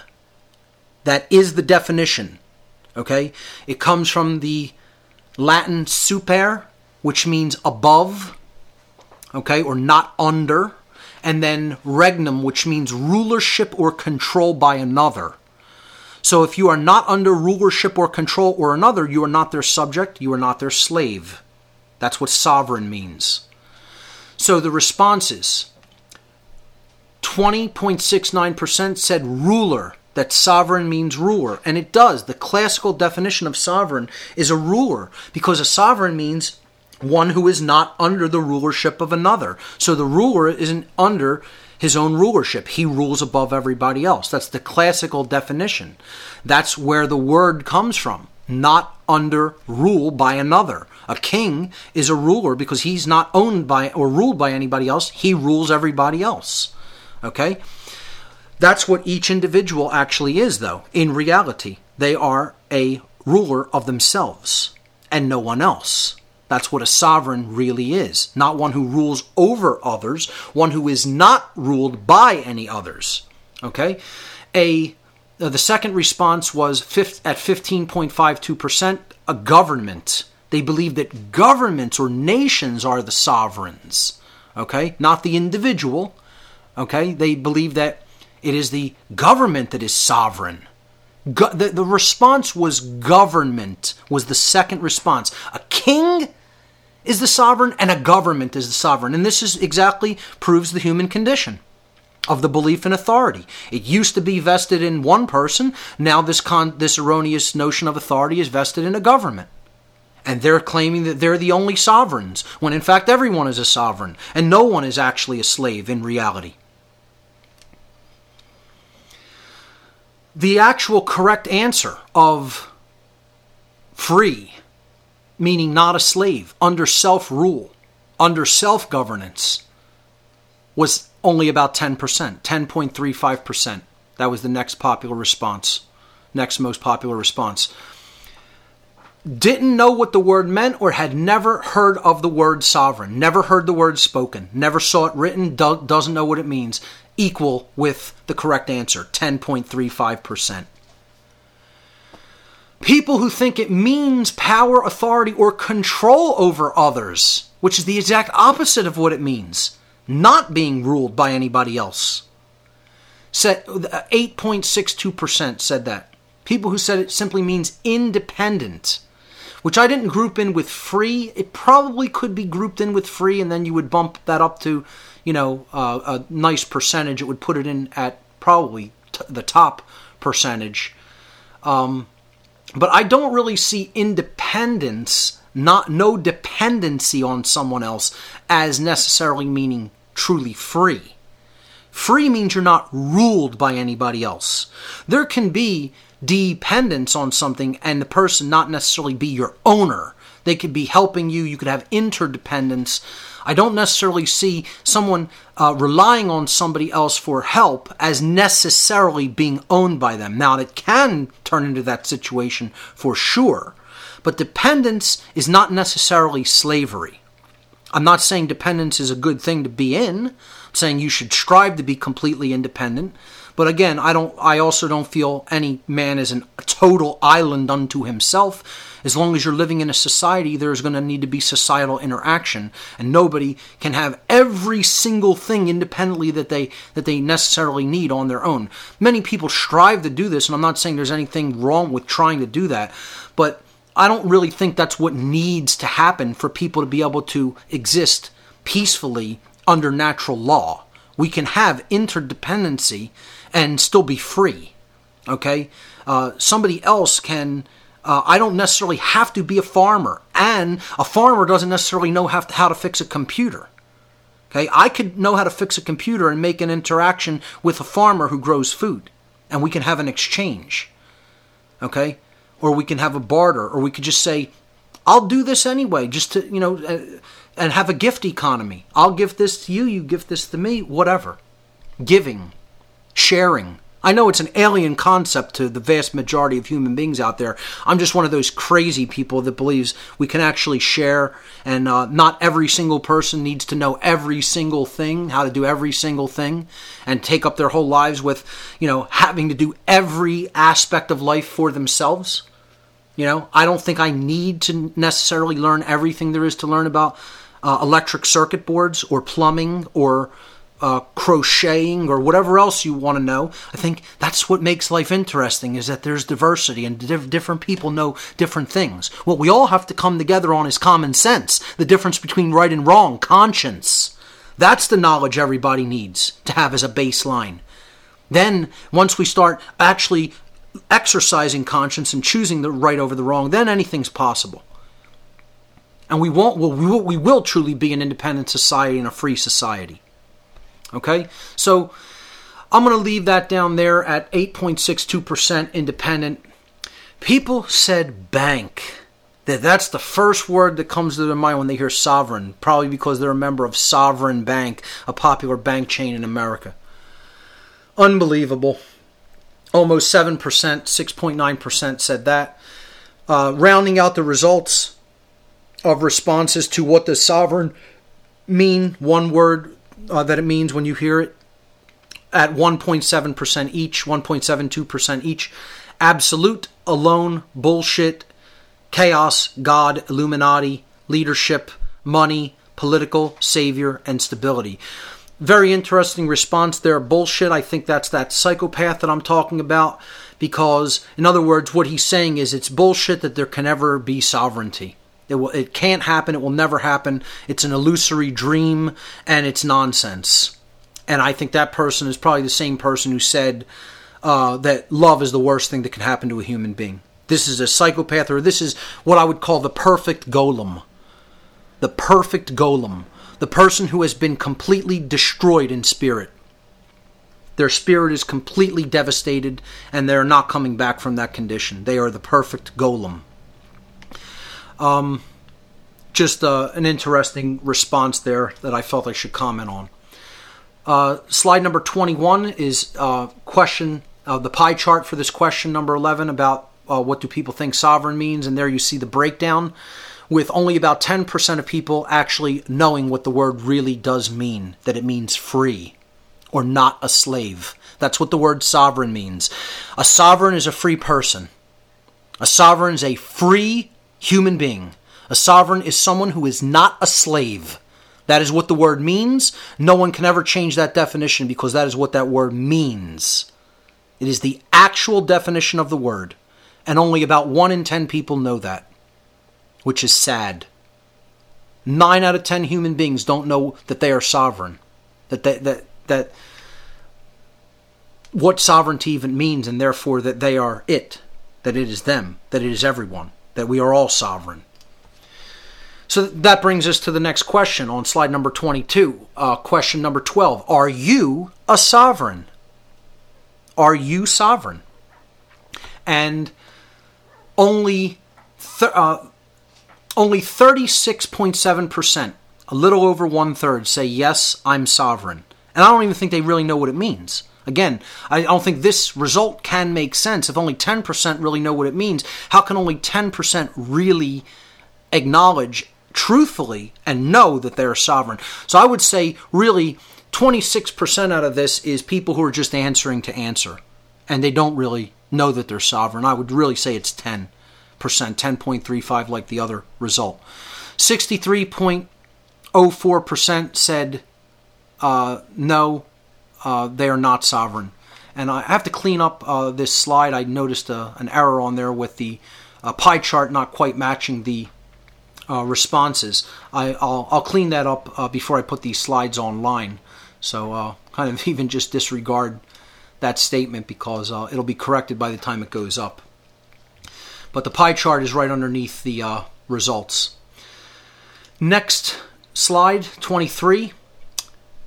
Very interestingly, slide number 23, for people who, again, follow numerology and know the significance in occultism about the number 23, that this question would turn up on this slide number. Question number 13, are you a moral human being? And yes, that is the way out, isn't it? This result is almost identical to the result of, are you an open-minded human being who is willing to hear information that conflicts with your pre-existing belief system? Almost the exact same result. 97.62%, almost 98% said, yes, I'm a moral human being. 2.38%, that one person in this result, again, I don't think it is even number 4. This was the homework result where we definitely got a psychopath. The one person who gave those psychopathic results admitted, no, I'm not a moral human being. This was a psychopath who didn't feel like lying that day because it was anonymous. And again, this is either the psychopath or the perfect golem. And they're one and the same, to be honest. So that person, I was expecting 100%. I was very surprised. One person, that one psychopath, gave us an honest answer on this day and said, no, I'm not a moral human being, and knows that he's not. So there's the pie chart underneath the results, and I call 100% absolute and complete bullshit on this result. Because that's what it is. Like I said, if you went back into Nazi Germany, circa World War II era, around 1937 and 38, if you were able to travel back in time and ask the people of Nazi Germany this same question, are you a moral human being? Do you know the difference between right and wrong truly for yourself? Do you actively have a conscience, and do you choose to exercise your conscience by choosing right action over wrong action at all times in your life? Are you a good person? They would have said, absolutely yes. And how dare you even insinuate otherwise by daring to ask me that question to my face? That's what those good little members of the Nazi Party would have said. And they would have been dead serious about it to you. And I would suggest it's exactly the same situation in America today. Nothing has changed. There is no difference. These are people who believe that they are moral human beings and don't know the first thing about morality. These are people who say that they're moral relativists in this same homework assignment. I'm a moral relativist. 2/3 of people. Morality is relative. We get to make it up. And yet, I'm moral. Everybody can get to make up what morality is. So according to my own definition of right and wrong, I'm moral. I have absolutely no idea what it really is or not. But I'm going to tell you, yes, I'm a moral human being and I know the difference between right and wrong, and I choose right action over wrong action in my life. Yeah, sure you do. These people are full of shit. Just to call it just like it is. That's how it is, folks. They're just full of shit. They're lying. Most of all to themselves. They're lying. That's the conclusion of the homework assignment number 3. Let's move on to the last one and we'll wrap up the podcast. This was the biggest one and comprised of 17 questions. This is homework for the Natural Law Seminar, Week 4 homework results. Moving on to this section, slide number 1 is the title slide for Week 4. Slide number 2, and this was about ownership. Do you own your own body? Okay. 87.5% of people said, yes, I own my own body. And people will say, oh, that's a great result. We had almost 88% said, yes, I own myself, I own my body. But look at the result that said that they didn't. Look at the respondents who said they didn't. 12.5%, 12.5% of people don't think they own their body. That they are actually the owners of their body. I didn't say, do other people think they own you and believe that they're your owners? Excuse me. I said, do you actually own your own body? Are you the owner of your body? And maybe they think, they think that there's more implied in this question. Do you eternally own your own body? Can you own it forever and ever and ever and ever for eternity? I'm not talking about eternal ownership. I'm talking about right now in the moment. Do you own the body that you're in? That your consciousness is inhabiting? Do you own this flesh and bone and sinew and blood and organs? Do you own your own body? It's a simple question. Most of the people who were asked this question, the students told me, most people sat there and thought about it. They couldn't spit out the answer just like that at the snap of a finger. They sat there and thought about it. To this and the next question, which we'll get to. For anybody that can't spit out the answer, do you own your own body? Yes, absolutely. I own my own body. My body is my own property. The end. If you can't spit that out, there's something wrong with you. I'm serious. There is something mentally retarded wrong with you. And that's the problem here. That people don't even know they own themselves. Almost 13% of people say that somebody else owns them. I want to know who they think owns them. Or whether they're saying, oh, well, God owns my body and I can't really own anything. Well, hey, then I'll just take your car or your house or your computer or your food. You can't own anything. No such thing as property. God owns everything. I can't actually own anything while I'm here, while I'm incarnate. No. Especially the body. Well, then who owns it? Well, hey, I'm going to lop off your left arm then. I'm going to use it as a club on somebody else because I feel like it. Because after all, it's not your body. So why can't I own your arm then? I mean, it's ridiculous, nonsensical thinking that has no bearing on common sense and reality.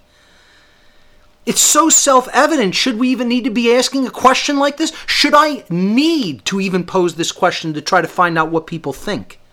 This is how totally destroyed the human mind is. And that's why I did it, to try to explain this to people. This is what our work is. I mean, if you have 2/3 of people who believe right and wrong are completely relative and we get to make them up, you have almost 13% of human beings believe they don't own their flesh, that their consciousness inhabits. We have a lot of work to do, people.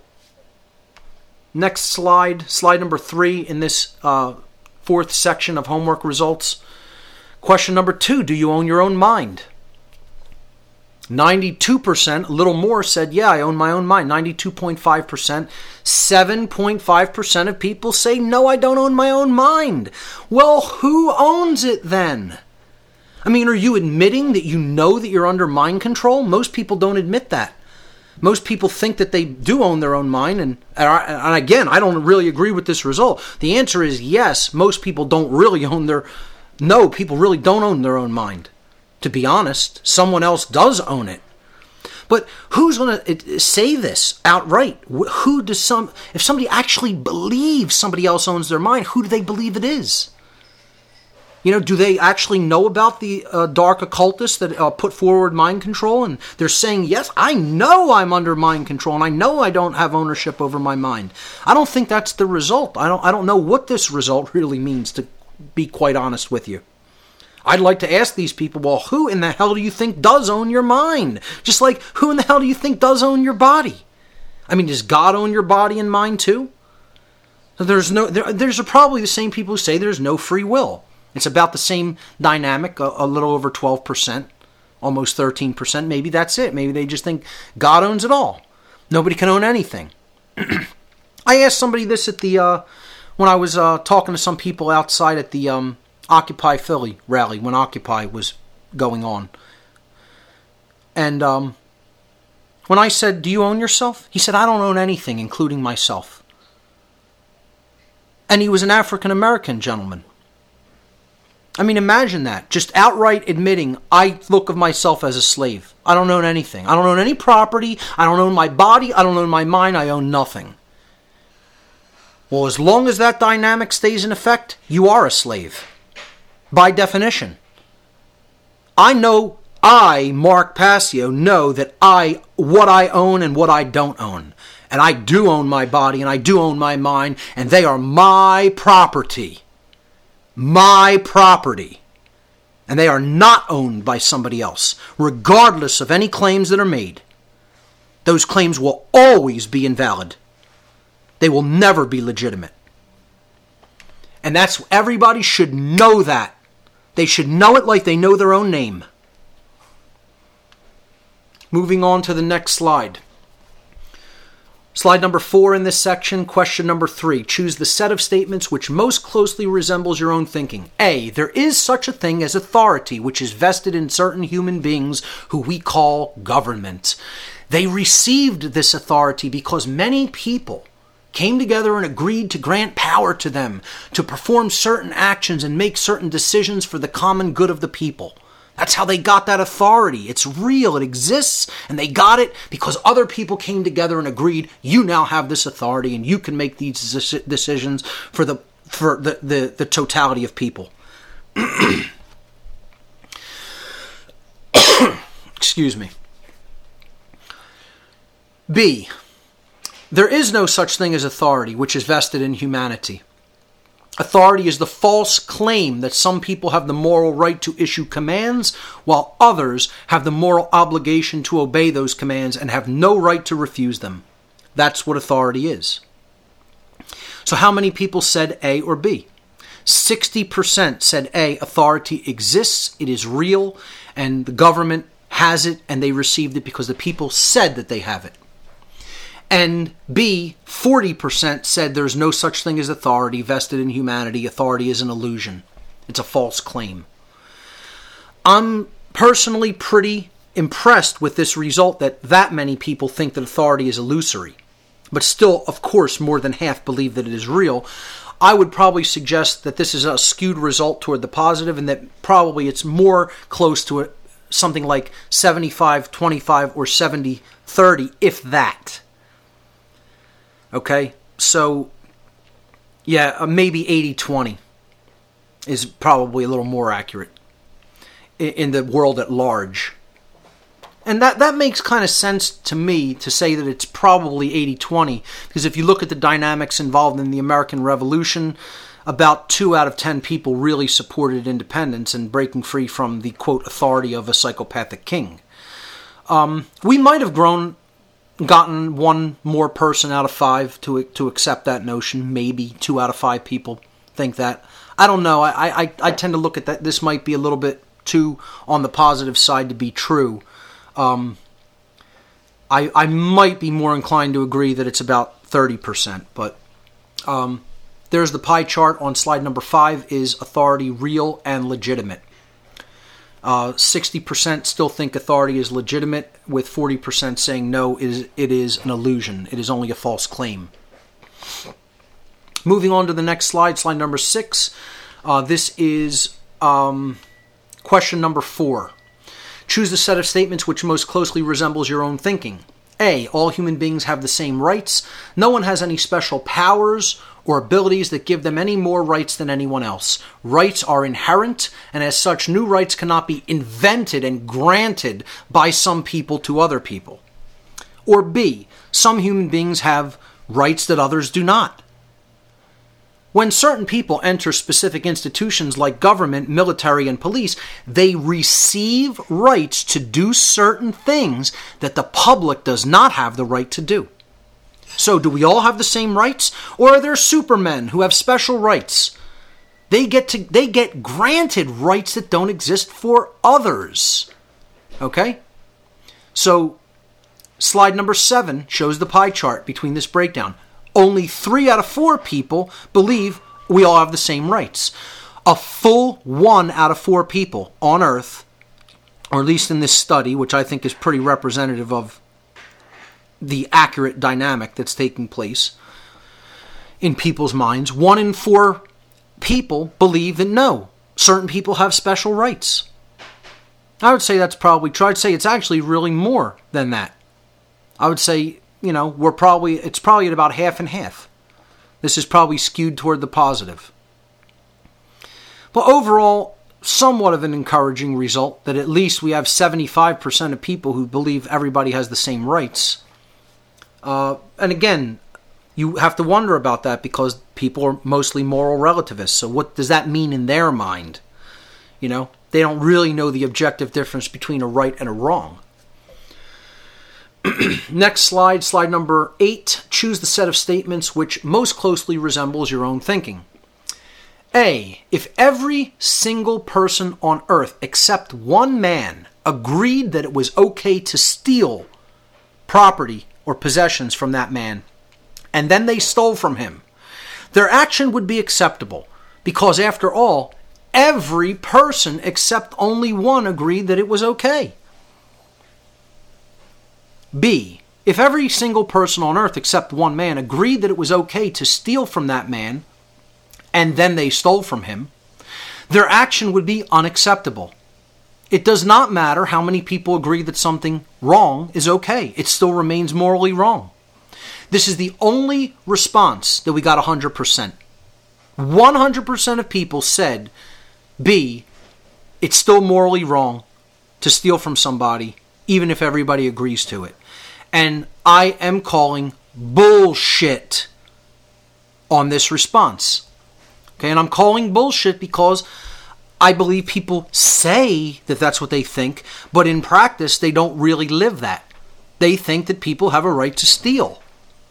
That's called government with taxation. So again, people are in total cognitive dissonance. So the pie chart, of course, there's no real need for it. It's 100%, but is on slide number 9. What we were asking is, can majority approval turn wrong into right? 100% say that they think, no, that can't be done. That rights are rights, wrongs are wrongs, and you can't turn a right into a wrong or a wrong into a right. You can't turn a wrong into a right, at least. Okay? I think that's a total bullshit answer. I think they're lying to themselves and to others. And the proof of it is on slide number 10, the mental schism or cognitive dissonance that is shown between these two answers. Okay? Last week we asked people, is taxation moral or immoral? In week number 3. And over half of them say, yes, it's moral. And you could say, well, then they don't know that taxation is theft.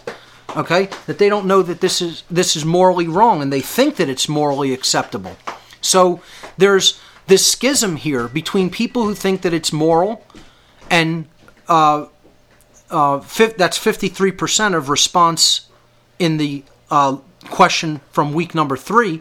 But here in week 4, we're saying, can majority approval, which is what voting taxation into law or agreeing to taxation through government that's majority approval. You're saying, well, the government says that we're allowed to do this. They voted it. They've made laws on it. And now they're going to send enforcers out to do this immoral activity. Well, that makes it moral. Okay? They passed it into law, so they're allowed to do it, and we have to obey it. That people don't really believe that majority approval cannot turn a wrong into a right. They believe it can.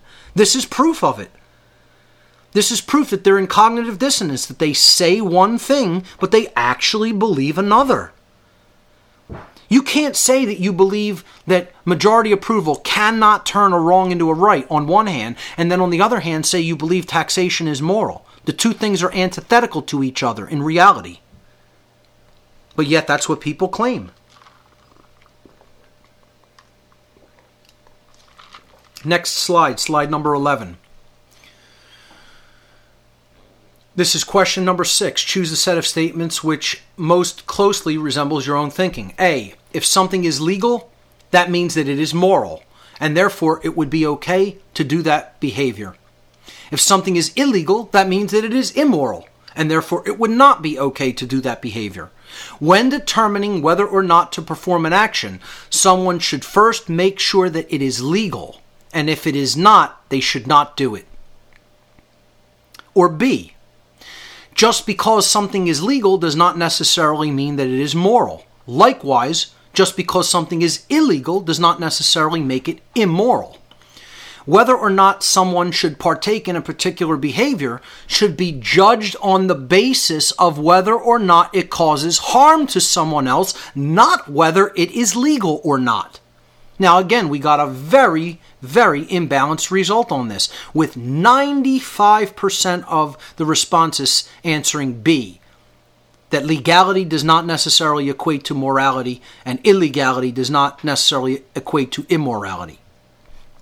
Now again, you would imagine this is a very, very positive response, and slide number 12 shows the pie chart between this breakdown. We're asking, does legal equal moral and illegal equal immoral? 95% said no, that's not necessarily true. Well, or only 5% said yes. If it's legal, it's moral, and if it's illegal, it's immoral. Those are equivalents. But do I really believe that? No, I don't. And we're going to prove it. And the next question is actually going to prove it, that I believe that this is a bullshit answer on the part of the respondents and that they're lying not only to themselves but to the person asking them that question. This isn't how they really think. That's what they say they think. And they're liars. They're deliberately lying. Or they're believing in their own mind that they think this way when their actions betray what they say they think.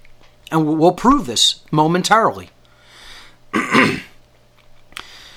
Slide number 13, question 7. Choose the set of statements which most closely resembles your own thinking. A, if someone considered a particular law immoral for the reason that it punished people for doing something that did not cause harm to anyone else, in other words, a victimless, quote, crime, that person would still be under obligation, meaning moral obligation. I probably should have put the word moral in there. They would still be under obligation to obey that law until they could find a way to get it changed, to change that law. Or B, victimless, quote, crimes are no crimes at all. If someone is not being harmed by a particular behavior, then that behavior is a right, and no one would be under any moral obligation to obey a law that prohibited that behavior. The responses, 62.5% of people say A, that regardless of whether a behavior is harming someone else, if it's prohibited by law, someone would still be under moral obligation to obey that law until they could find a way to change it. 62.5% said that. Whereas only 37% of people say no one is under any moral obligation to obey a law that prohibits a behavior that does not harm anybody else, or in other words, victimless crime laws, like prohibition, for example. Okay? So this is proof that the answer in the previous question, does legal equal moral and illegal equal immoral, on the part of the respondents is total bullshit. So slide number 15, showing the results of question 7. Do people have a moral obligation to obey laws that would punish them for committing victimless, quote, so-called crimes? And there's the breakdown via the pie chart. So let's look at this in juxtaposed to the earlier question. Slide number 15. The mental schism or the cognitive dissonance that is involved here. The earlier question, 95% of people in the last question just said that legal does not necessarily mean moral and illegal does not necessarily mean immoral. Yet, in this question, they insist that someone would still be under a moral obligation to obey a law that prohibits behavior that doesn't harm anybody. You would still have to obey the authorities. Which this is proof more so of how many people believe in authority. So again, when you had a 60-40 split of people who believe in authority, yeah, it's probably somewhat accurate. At least in the people who are answering this question.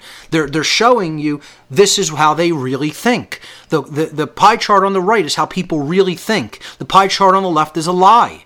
It's what they want to tell people how they really think. But they're full of shit. They're lying to themselves. That's what cognitive dissonance is. Next slide, slide number 16.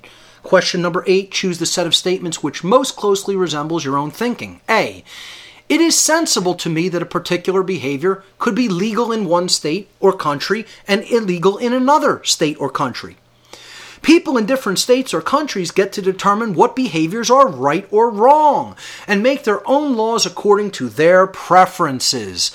Likewise, a particular behavior such as alcohol manufacturing and consumption during the Prohibition period in the 1920s could change over time from legal to illegal in the same state or country and then become an act that could be punishable under law. Or B, it makes no logical sense to me that a particular behavior could be considered a moral act in one state or country and an immoral act or behavior in another state or country. Or that a behavior could change over time from being considered moral to immoral, or vice versa, from immoral to moral. If something is right, it is right everywhere and at all times. If something is wrong, it is wrong everywhere at all times. The fact that human beings believe that they can change a right into a wrong or a wrong into a right with the stroke of a pen is both nonsensical and pompous. The responses, which again I think are pretty much lies, 60% of people chose B, that doesn't make sense to them, and 40% chose A. So again, not too much of a imbalance here, a 60-40 split. On slide number 17, you see the pie chart breakdown. What we were really asking here is the moral relativism that is inherent to man's law right and sensible. And again, I would suggest it's probably really the other way around. Probably over 2/3 of people believe that really it is sensible. But in this question, we're getting 60% saying, no, it's not sensible. And 40% agreeing, yes, I have no problem with moral relativism that is contained within man's law. Very discouraging result. Moving on to slide number 18. And the result of this is really truly unbelievable, which we'll see in a moment. But we asked people in question number 9 here on slide number 18, what is the first single word that comes to your mind when you hear the phrase, no rulers, no masters? And I'm going to explain a little bit more in depth on one of the particular responses we got here on this slide. Now, no rulers, no masters, I was expecting overwhelmingly to receive the response freedom. Because when you say no rulers, no masters to most people, they come back with the single word freedom. Okay? Which is true here. That's the result we got. 40% said the word freedom. 22.5%, the next most popular response, came back as anarchy. Now, most people don't know what the word anarchy truly means, which is freedom. Which is no rulers, no masters, hence freedom, hence no slavery. Okay, so I needed to break this down into how many people really understood the real meaning of anarchy versus how many people were saying anarchy and meaning a different meaning for the word. Okay? So, under this breakdown here, underneath the number 9, which is how many people responded saying anarchy, comprising 22.5% of the total responses to this question, the breakdown was 6, 2, and 1, meaning 6 people in the next question, which was what does anarchy mean, we're going to get to that in a minute, said that it meant chaos. 2 people said that it meant free or freedom. 1 person gave a response that was nonsensical and had nothing to do with what anarchy really is. It was neither what people think that it is, which is chaos, or what it really is, which is freedom, or the absence of rulers, or the absence of slavery. So that's the result, the breakdown, 6, 2, and 1. So we'll keep that in mind in a moment. The people who said no rulers, no masters, the third most popular result, believe it or not, was the word chaos. Think about this, folks. We asked people what the first single word that comes to their mind when they hear the phrase, no rulers, no masters. Nobody ruling anybody else, nobody claiming to be the master over anybody else, therefore nobody being subject to anybody else, nobody being a slave to anyone else. And the people, 8 people, forming 20% of the responses to this question, said that the phrase no rulers, no masters to them means chaos. That is 100% pure slave think. That is total slave think. No rulers, no masters means chaos to people. Unbelievable and sickening. Rounding out the responses, 2.5%, we had equality, false, finally, insane, nature, nothing, and school. Okay? Some of these responses make no sense, but a couple I really want to quote on. False. That could never be true. No rulers, no masters. False. Okay, well, maybe they're saying that's the state today. That's the human condition today. But the response in this section comprising 1 person giving this response, I think sometimes we always in a group get that one psychopath. He said, or he or she said, no rulers, no masters means insanity. Think about this. It's not just chaos. It is insanity to think that there can never be a state where there is no rulers, no masters. You are insane for even suggesting it, for even putting that phrase together. No rulers, no masters. That phrase to him equates with insanity. And you know what that proves to me? Not that I think or is my opinion. It proves to me definitively, definitely, objectively, that person is insane. That's an insane person. Very insane. That person is completely broken. Broken. Okay? So, maybe if the students to the class are listening, if you want to find that person, if you know who it was who gave that comment, because I could imagine that would probably make an impression on your mind and you'd remember who said that. You could have that talk with them and tell them, no, it is they who are insane. I'm telling them that they are. I can prove that they are. And that is, in fact, their true mental condition. And you could tell them I said it. Okay? Because that person is broken. Meaning both they are completely screwed up and they are a slave. Meaning broken. Like a horse gets broken. Or a mule gets broken. Okay? They're broken. And they need help. They need help.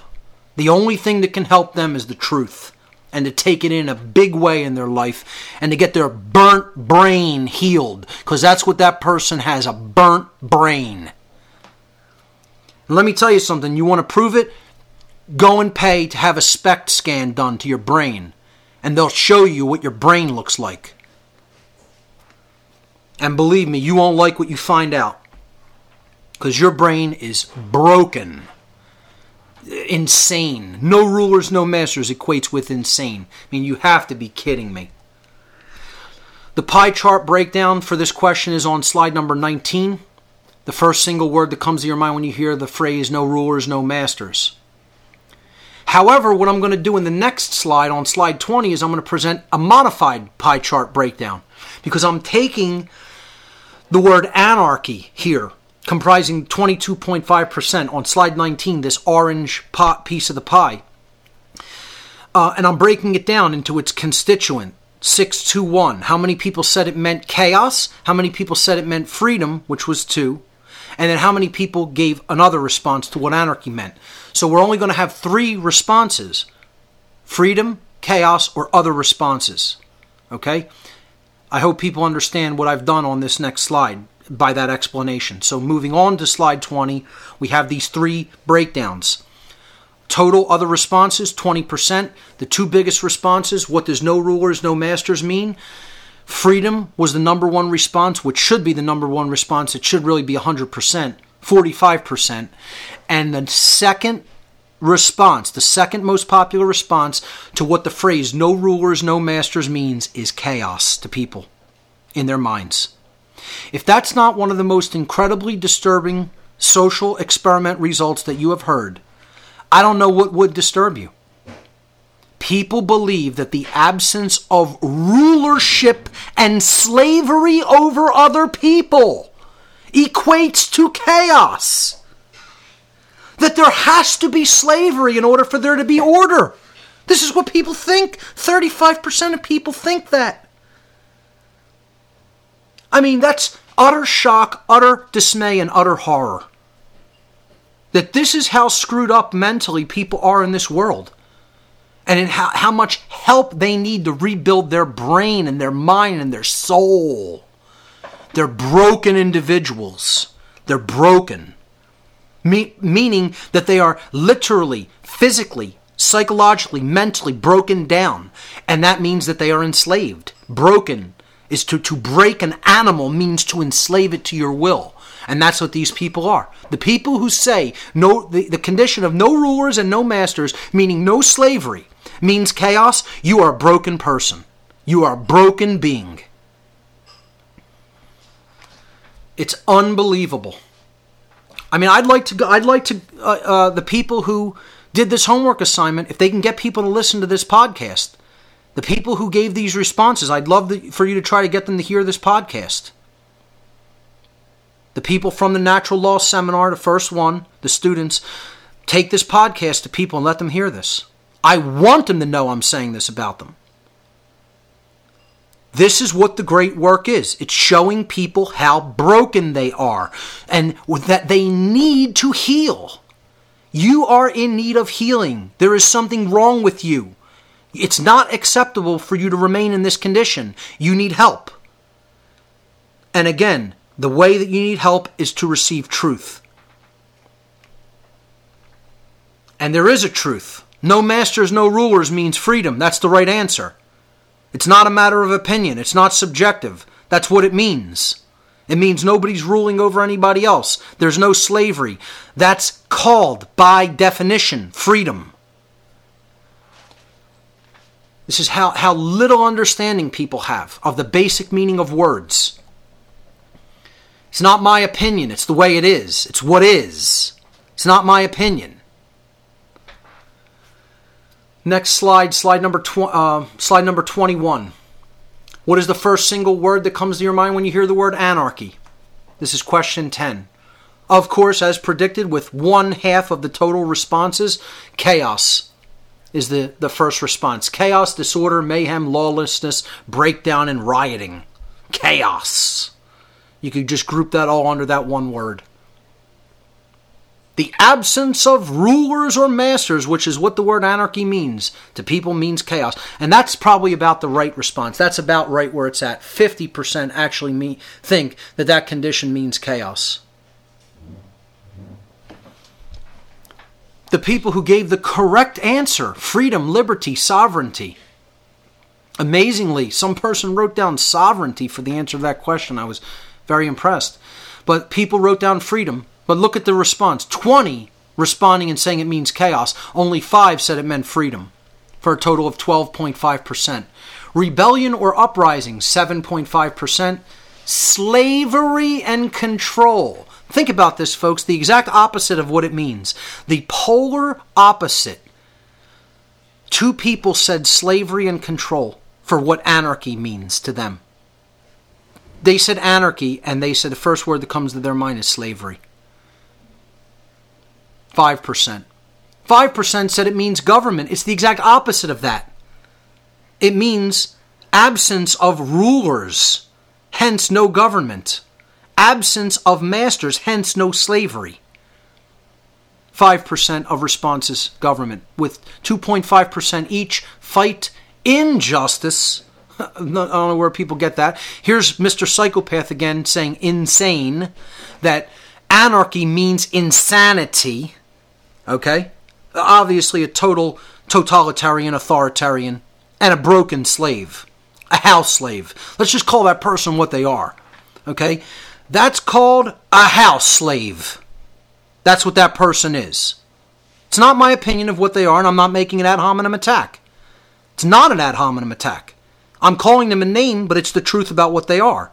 Somebody who believes that anarchy, meaning the state of the absence of slavery, is insanity, by definition, is someone who considers so greatly, so definitely, that there must be slavery, that they can only be a house slave.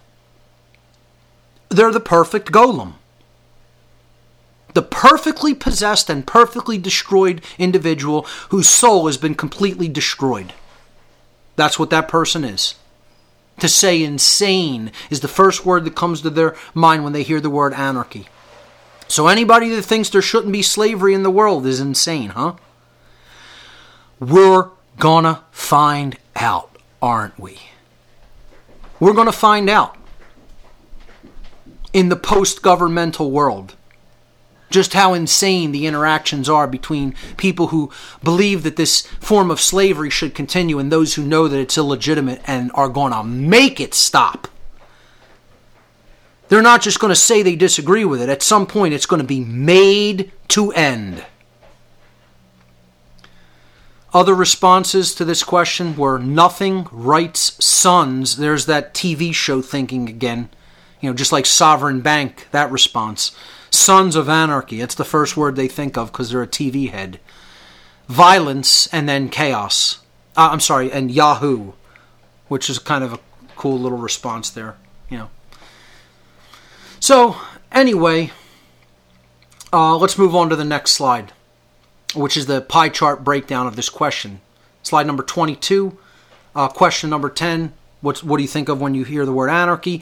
50% saying chaos, 12% with the correct, 12.5 with the correct answer of freedom, government, slavery, and rebellion, rounding out the rest of the chart, and other responses forming 20%. Next slide number 23. Choose the set of statements which most closely resembles your own thinking. And again, very appropriate that this is slide number 23. Asking people, is government necessary or not? Okay? Which is obviously what they have to understand in order to get out of the mind control. 23 being really meaning in the occult to get out of mind control. If there was no government, there would be chaos. Human beings could not live peacefully amongst each other without government. They would never be able to find voluntary ways of interacting with each other without government. Government is a necessary institution. B, government does not prevent chaos from manifesting. Left to themselves, people can use their minds to innovate and find voluntary ways of interacting with each other without government. Government is unnecessary, and human beings would get along just fine without it. Let's look at the responses. 62.5% of people believe government must continue. It is a necessary institution, and there would be chaos without it. 37.5% said, no, we don't need it. It's not necessary. We human beings could get along and find ways of interacting with each other peacefully without government. Which, of course, I agree with. Slide number 24 shows the pie chart breakdown, with obviously over just about 2/3 of people believing that government is necessary and must continue to exist. And they believe it's necessary to prevent chaos, when in fact, that's the dynamic that's keeping chaos in place, because it's based on coercion of free will and ultimately violence and ultimately slavery. So what these people are saying, the response that they're giving, and I believe it is an honest one, these 62.5% of people are saying, government, violence, and slavery. Violence and slavery must continue in order to prevent chaos. Actually, the exact opposite is true. Violence and slavery are chaos and can never prevent that dynamic. By believing in this, you're continuing violence and slavery through continuing government, because that's what it is. It's violence and slavery. So that's that response. Let's move on to question number 12 on slide number 25. True or false? It is right and virtuous for certain people, such as soldiers and police officers, to follow orders of other people in the performance of their job. So is following orders a virtue? Is what we're really asking. 47.5% say yes, it is virtuous to follow orders in certain institutions. It is virtuous to just follow orders and act without thinking. If you're given an order, do it, follow it, that's it, that's virtuous. 52.5% said no, that's false, it is not virtuous to follow orders unthinkingly. And we're going to see the mental schism that comes up with this in a moment. Slide number 26, question 13. If person A ordered person B to commit a harmful act against person C. So we have a triangle here. We have an order giver, an order follower, and a victim of the order follower. Okay? So, person A orders person B to commit a harmful act against person C. Which person would be more morally culpable for the harm that resulted to person C? Response A is person A would be more morally culpable because he was the one who gave the order. Response B is person B would be more morally culpable for the resultant harm to person C because he was the one who actually carried out the order and did the action. We had a 70-30 breakdown with 70% saying person B, the order follower, is more morally culpable than the order giver. I think this is an encouraging response. I think we need to get it up to 100%. It's the correct answer that the order follower is always more morally culpable than the order giver. Because for the reason that he is the one who actually carries out the behavior and therefore is responsible for the resultant harm. They're both responsible, but the order follower is always more morally culpable. So, slide number 27 shows the breakdown on a pie chart. Who is more morally culpable, the order giver or the order follower? 70% saying the order follower is more morally culpable. Good response, but we need to get that up to 100%. And again, let's look at the mental schism with this and an earlier question. Okay? The cognitive dissonance involved. Who's more morally culpable, an order giver or an order follower? 70% say, well, of course, the order follower is more morally culpable. But then in the same breath, they're saying that order following is a virtue. 47% of people believe order following is a virtue. So how could you have almost half of people believe order following is a virtue? Okay? And then think, well, somebody shouldn't really act on an order and then go and commit harm. Well, if order following is a virtue, right, then how could you possibly say that the order follower is actually responsible for his own actions? It was virtuous for him to follow the order, right? Well, which is it? Was it virtuous for him to follow the order of person A and then go harm person C? Or wasn't it virtuous? Was what he did wrong and he should have judged the action based on whether it was going to cause harm or not? Total cognitive dissonance inherent in these responses. Look at the next slide, slide 29. Question 14. Choose the set of statements which most closely resembles your own thinking. Again, this is going to have to do with order following. A. Military officials and police officers are not always personally responsible for certain things which they do. Because if they are following orders as part of a chain of command, because they are following orders as part of a chain of command. I have another error in this slide. I got to take the word if out of there in the question. Again, you won't see that because I'll correct that before I post these slides to the website. Therefore, the responsibility for any harm that might be caused by them ultimately rests with their commanding officers. Okay, so we're saying that here the order follower isn't necessarily responsible for their behavior, that the order giver is more responsible. B, every human being is always personally responsible for their own actions. An individual, regardless of their job, cannot be absolved of personal responsibility just because they were following orders of someone else in a chain of command. The person who followed those orders is still personally responsible for any harm that they may have caused by taking those actions. So the personal responsibility always belongs to the individual. 82.5% said B. We are always personally responsible for our own behavior. 17.5% said A. That police and military aren't responsible for their behavior because they're following orders. The Nuremberg defense, in other words. We're just following our orders. We're just doing our job. Doesn't matter who we harm in the process. Had to do it because we were given an order. And we're mindless automaton drone robots that can't make free will decisions about their behavior based on knowledge of right versus wrong and whether someone was harmed by the action or not. No, we are commanded and we do, like good little robots. And almost 18% agree with that, which is again more cognitive dissonance.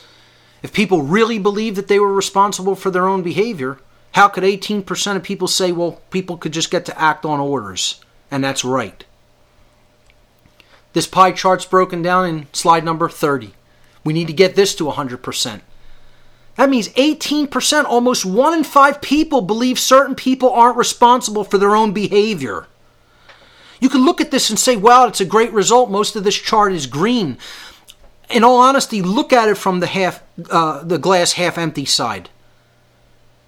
Almost 1 in 5 people believe that people aren't responsible for their own behavior, even if it results in harm to other people, because they're following orders.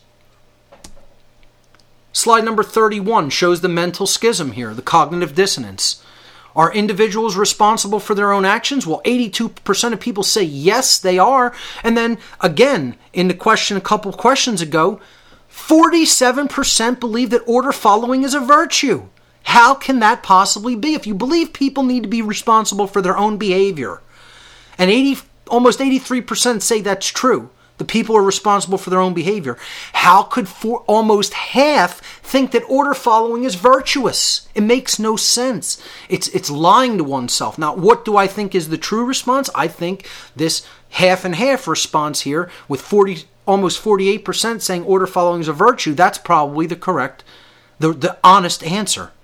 The non-honest answer is, I think, more than 17.5% believe people aren't truly responsible for their own behavior. It would have to be closer aligned to this half number, this 47.5% number in the chart to the right. Because if you believe order following is a virtue, it means it's good, you should do it, and then you can't possibly be responsible for what you did because you were acting on orders, which was a virtue. Next slide, slide number 32. Choose a set of statements which most closely resembles your own thinking. A. Human beings have the natural right to defend themselves from violence with physical force.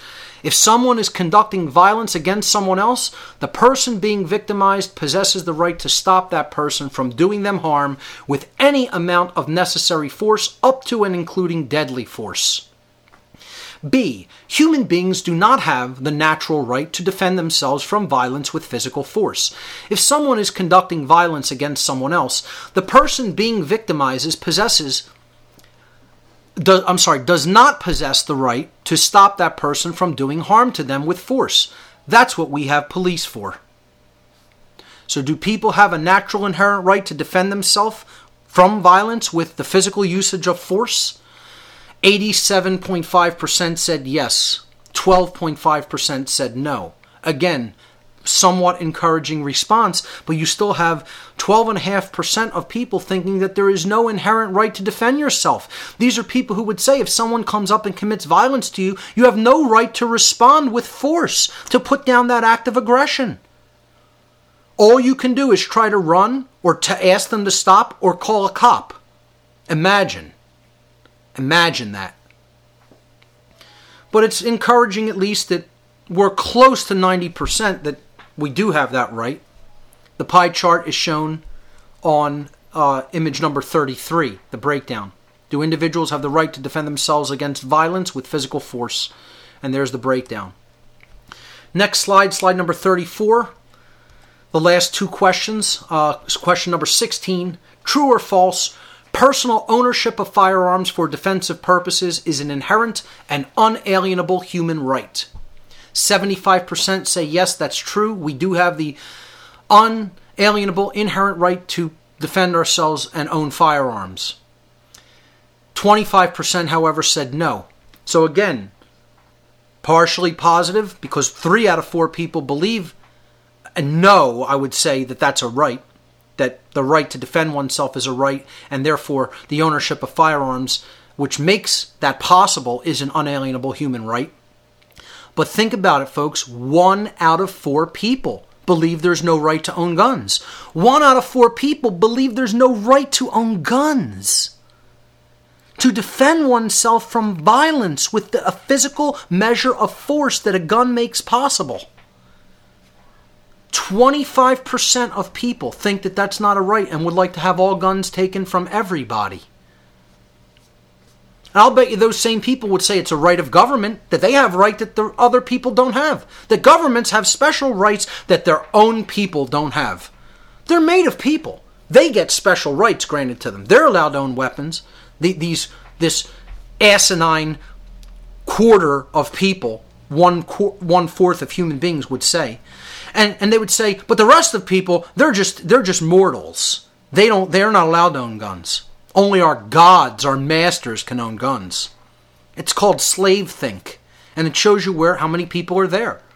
In total slave think, a full 1 in 4 people on Earth. And again, I would suggest that's probably a very accurate result if we took this to global numbers. It's probably more.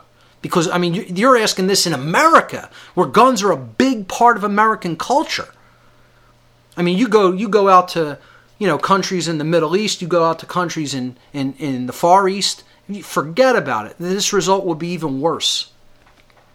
So globally, it's probably closer to half and half, which is very disturbing. The next slide, the final slide for this presentation, slide number 35 on section number 4. Question number 17, true or false, human slavery has been abolished, and this practice does not continue in our society. It's been eradicated. 90% say that is false, that human slavery is ongoing. Only 10% say yes, we've completely wiped out human slavery. Now, I would like to clarify that and ask them, which we didn't get a chance to, but are you talking about like child kidnapping rings and drug smuggling rings and things like that? Prostitution rings? Or are we talking about humanity as a whole being enslaved, being kept as a slave species? Do you think slavery is ongoing in human society in general, or just in isolated pockets? Okay, and I would suggest that this result, most people are talking about these isolated pockets of hard slavery, shackled slavery, physically keeping people against their will and making them, perform sex acts, or taking them to other countries to service a rich elite in sex slavery rings, or get them to run drugs and get them to participate in all kinds of other illicit activity, because these psychopathic rich elite class of people want people at their disposal and pay their henchmen to kidnap people, a certain amount of people, and bring them to them through these human trafficking schemes. I would suggest that's what they're really talking about here, not overall human slavery. but a somewhat positive result that at least 90% of people think that, no, we need to do more work as a species and get rid of slavery for good. I wish they would really understand that the entire human species is being held under the conditions of slavery, and that form of slavery is called government. And there's much mental slavery that is being conducted against the human race, and I would say that that is called religion and government. There are two forms of slavery. And until we eradicate both of those world religions, there's, of course, another world religion. I'm talking about the big religions. You have the universal, you have the geographic or cultural religions like Christianity, Islam, Judaism, etc. You have then the big two religions, the universal religions that are even above cultural religions, okay? Or in other words, the old religions. The old religions, were cultural identified religions, such as the world religions that we know of. The two big religions are government and money, with, I would say, authority and money, you could say. The belief in authority and the belief in money. I would say the belief in authority is number 2, and the belief in money is number 1. That's the world religion. That's the most overarching world religion that has most people under that form of mind control more than any other dynamic. Until we get out of all of this mind control through getting out of the belief in all of these religions, such as authority, money, etc., don't expect real freedom. And if any of the responses here, or all of them taken in the aggregate and understood, if you can really grasp the results that you're seeing here, are any indication, humanity is nowhere near attaining true freedom in the manifested world. As long as the thinking continues the way you've seen it portrayed in the answers to these social experiments, as long as it continues according to the dynamics that we are seeing here in the result of these homework assignments, it is an impossibility for freedom to manifest. Only when you change what is going on in the mind can you change the results that are taking place in the external domain that we call the physical world. Until you address those underlying causal factors in mind, don't expect anything to change in the external manifestation. I don't put these results here to discourage, frighten, or dissuade anyone from continuing to learn the truth and do the great work of bringing the truth to other people. I do this to show you what your work is and how far we have to go yet. So don't be discouraged. Move through those feelings of discouragement and develop the courage and the will to press on and actually do that work, because you might wake somebody up who really activates themselves and they have a lot of drive and they reach a lot of people, and then you never know who they wake up, and then the process moves out in a fractal dynamic pattern from that point forward. And maybe we can actually start reaching real numbers that are indicative of making a true quantum shift in the way that our reality is manifesting. So that's all for today's presentation. I hope you've enjoyed the results of these homework assignments, and I hope it brings some clarity to people about where people really are at, where they are truly at in their consciousness, and what our work remains to do. Remember, ladies and gentlemen, there are only 2 mistakes that one can ever make on the path to truth: not starting and not going all the way. We'll see you next time on What on Earth is Happening. Thanks for listening.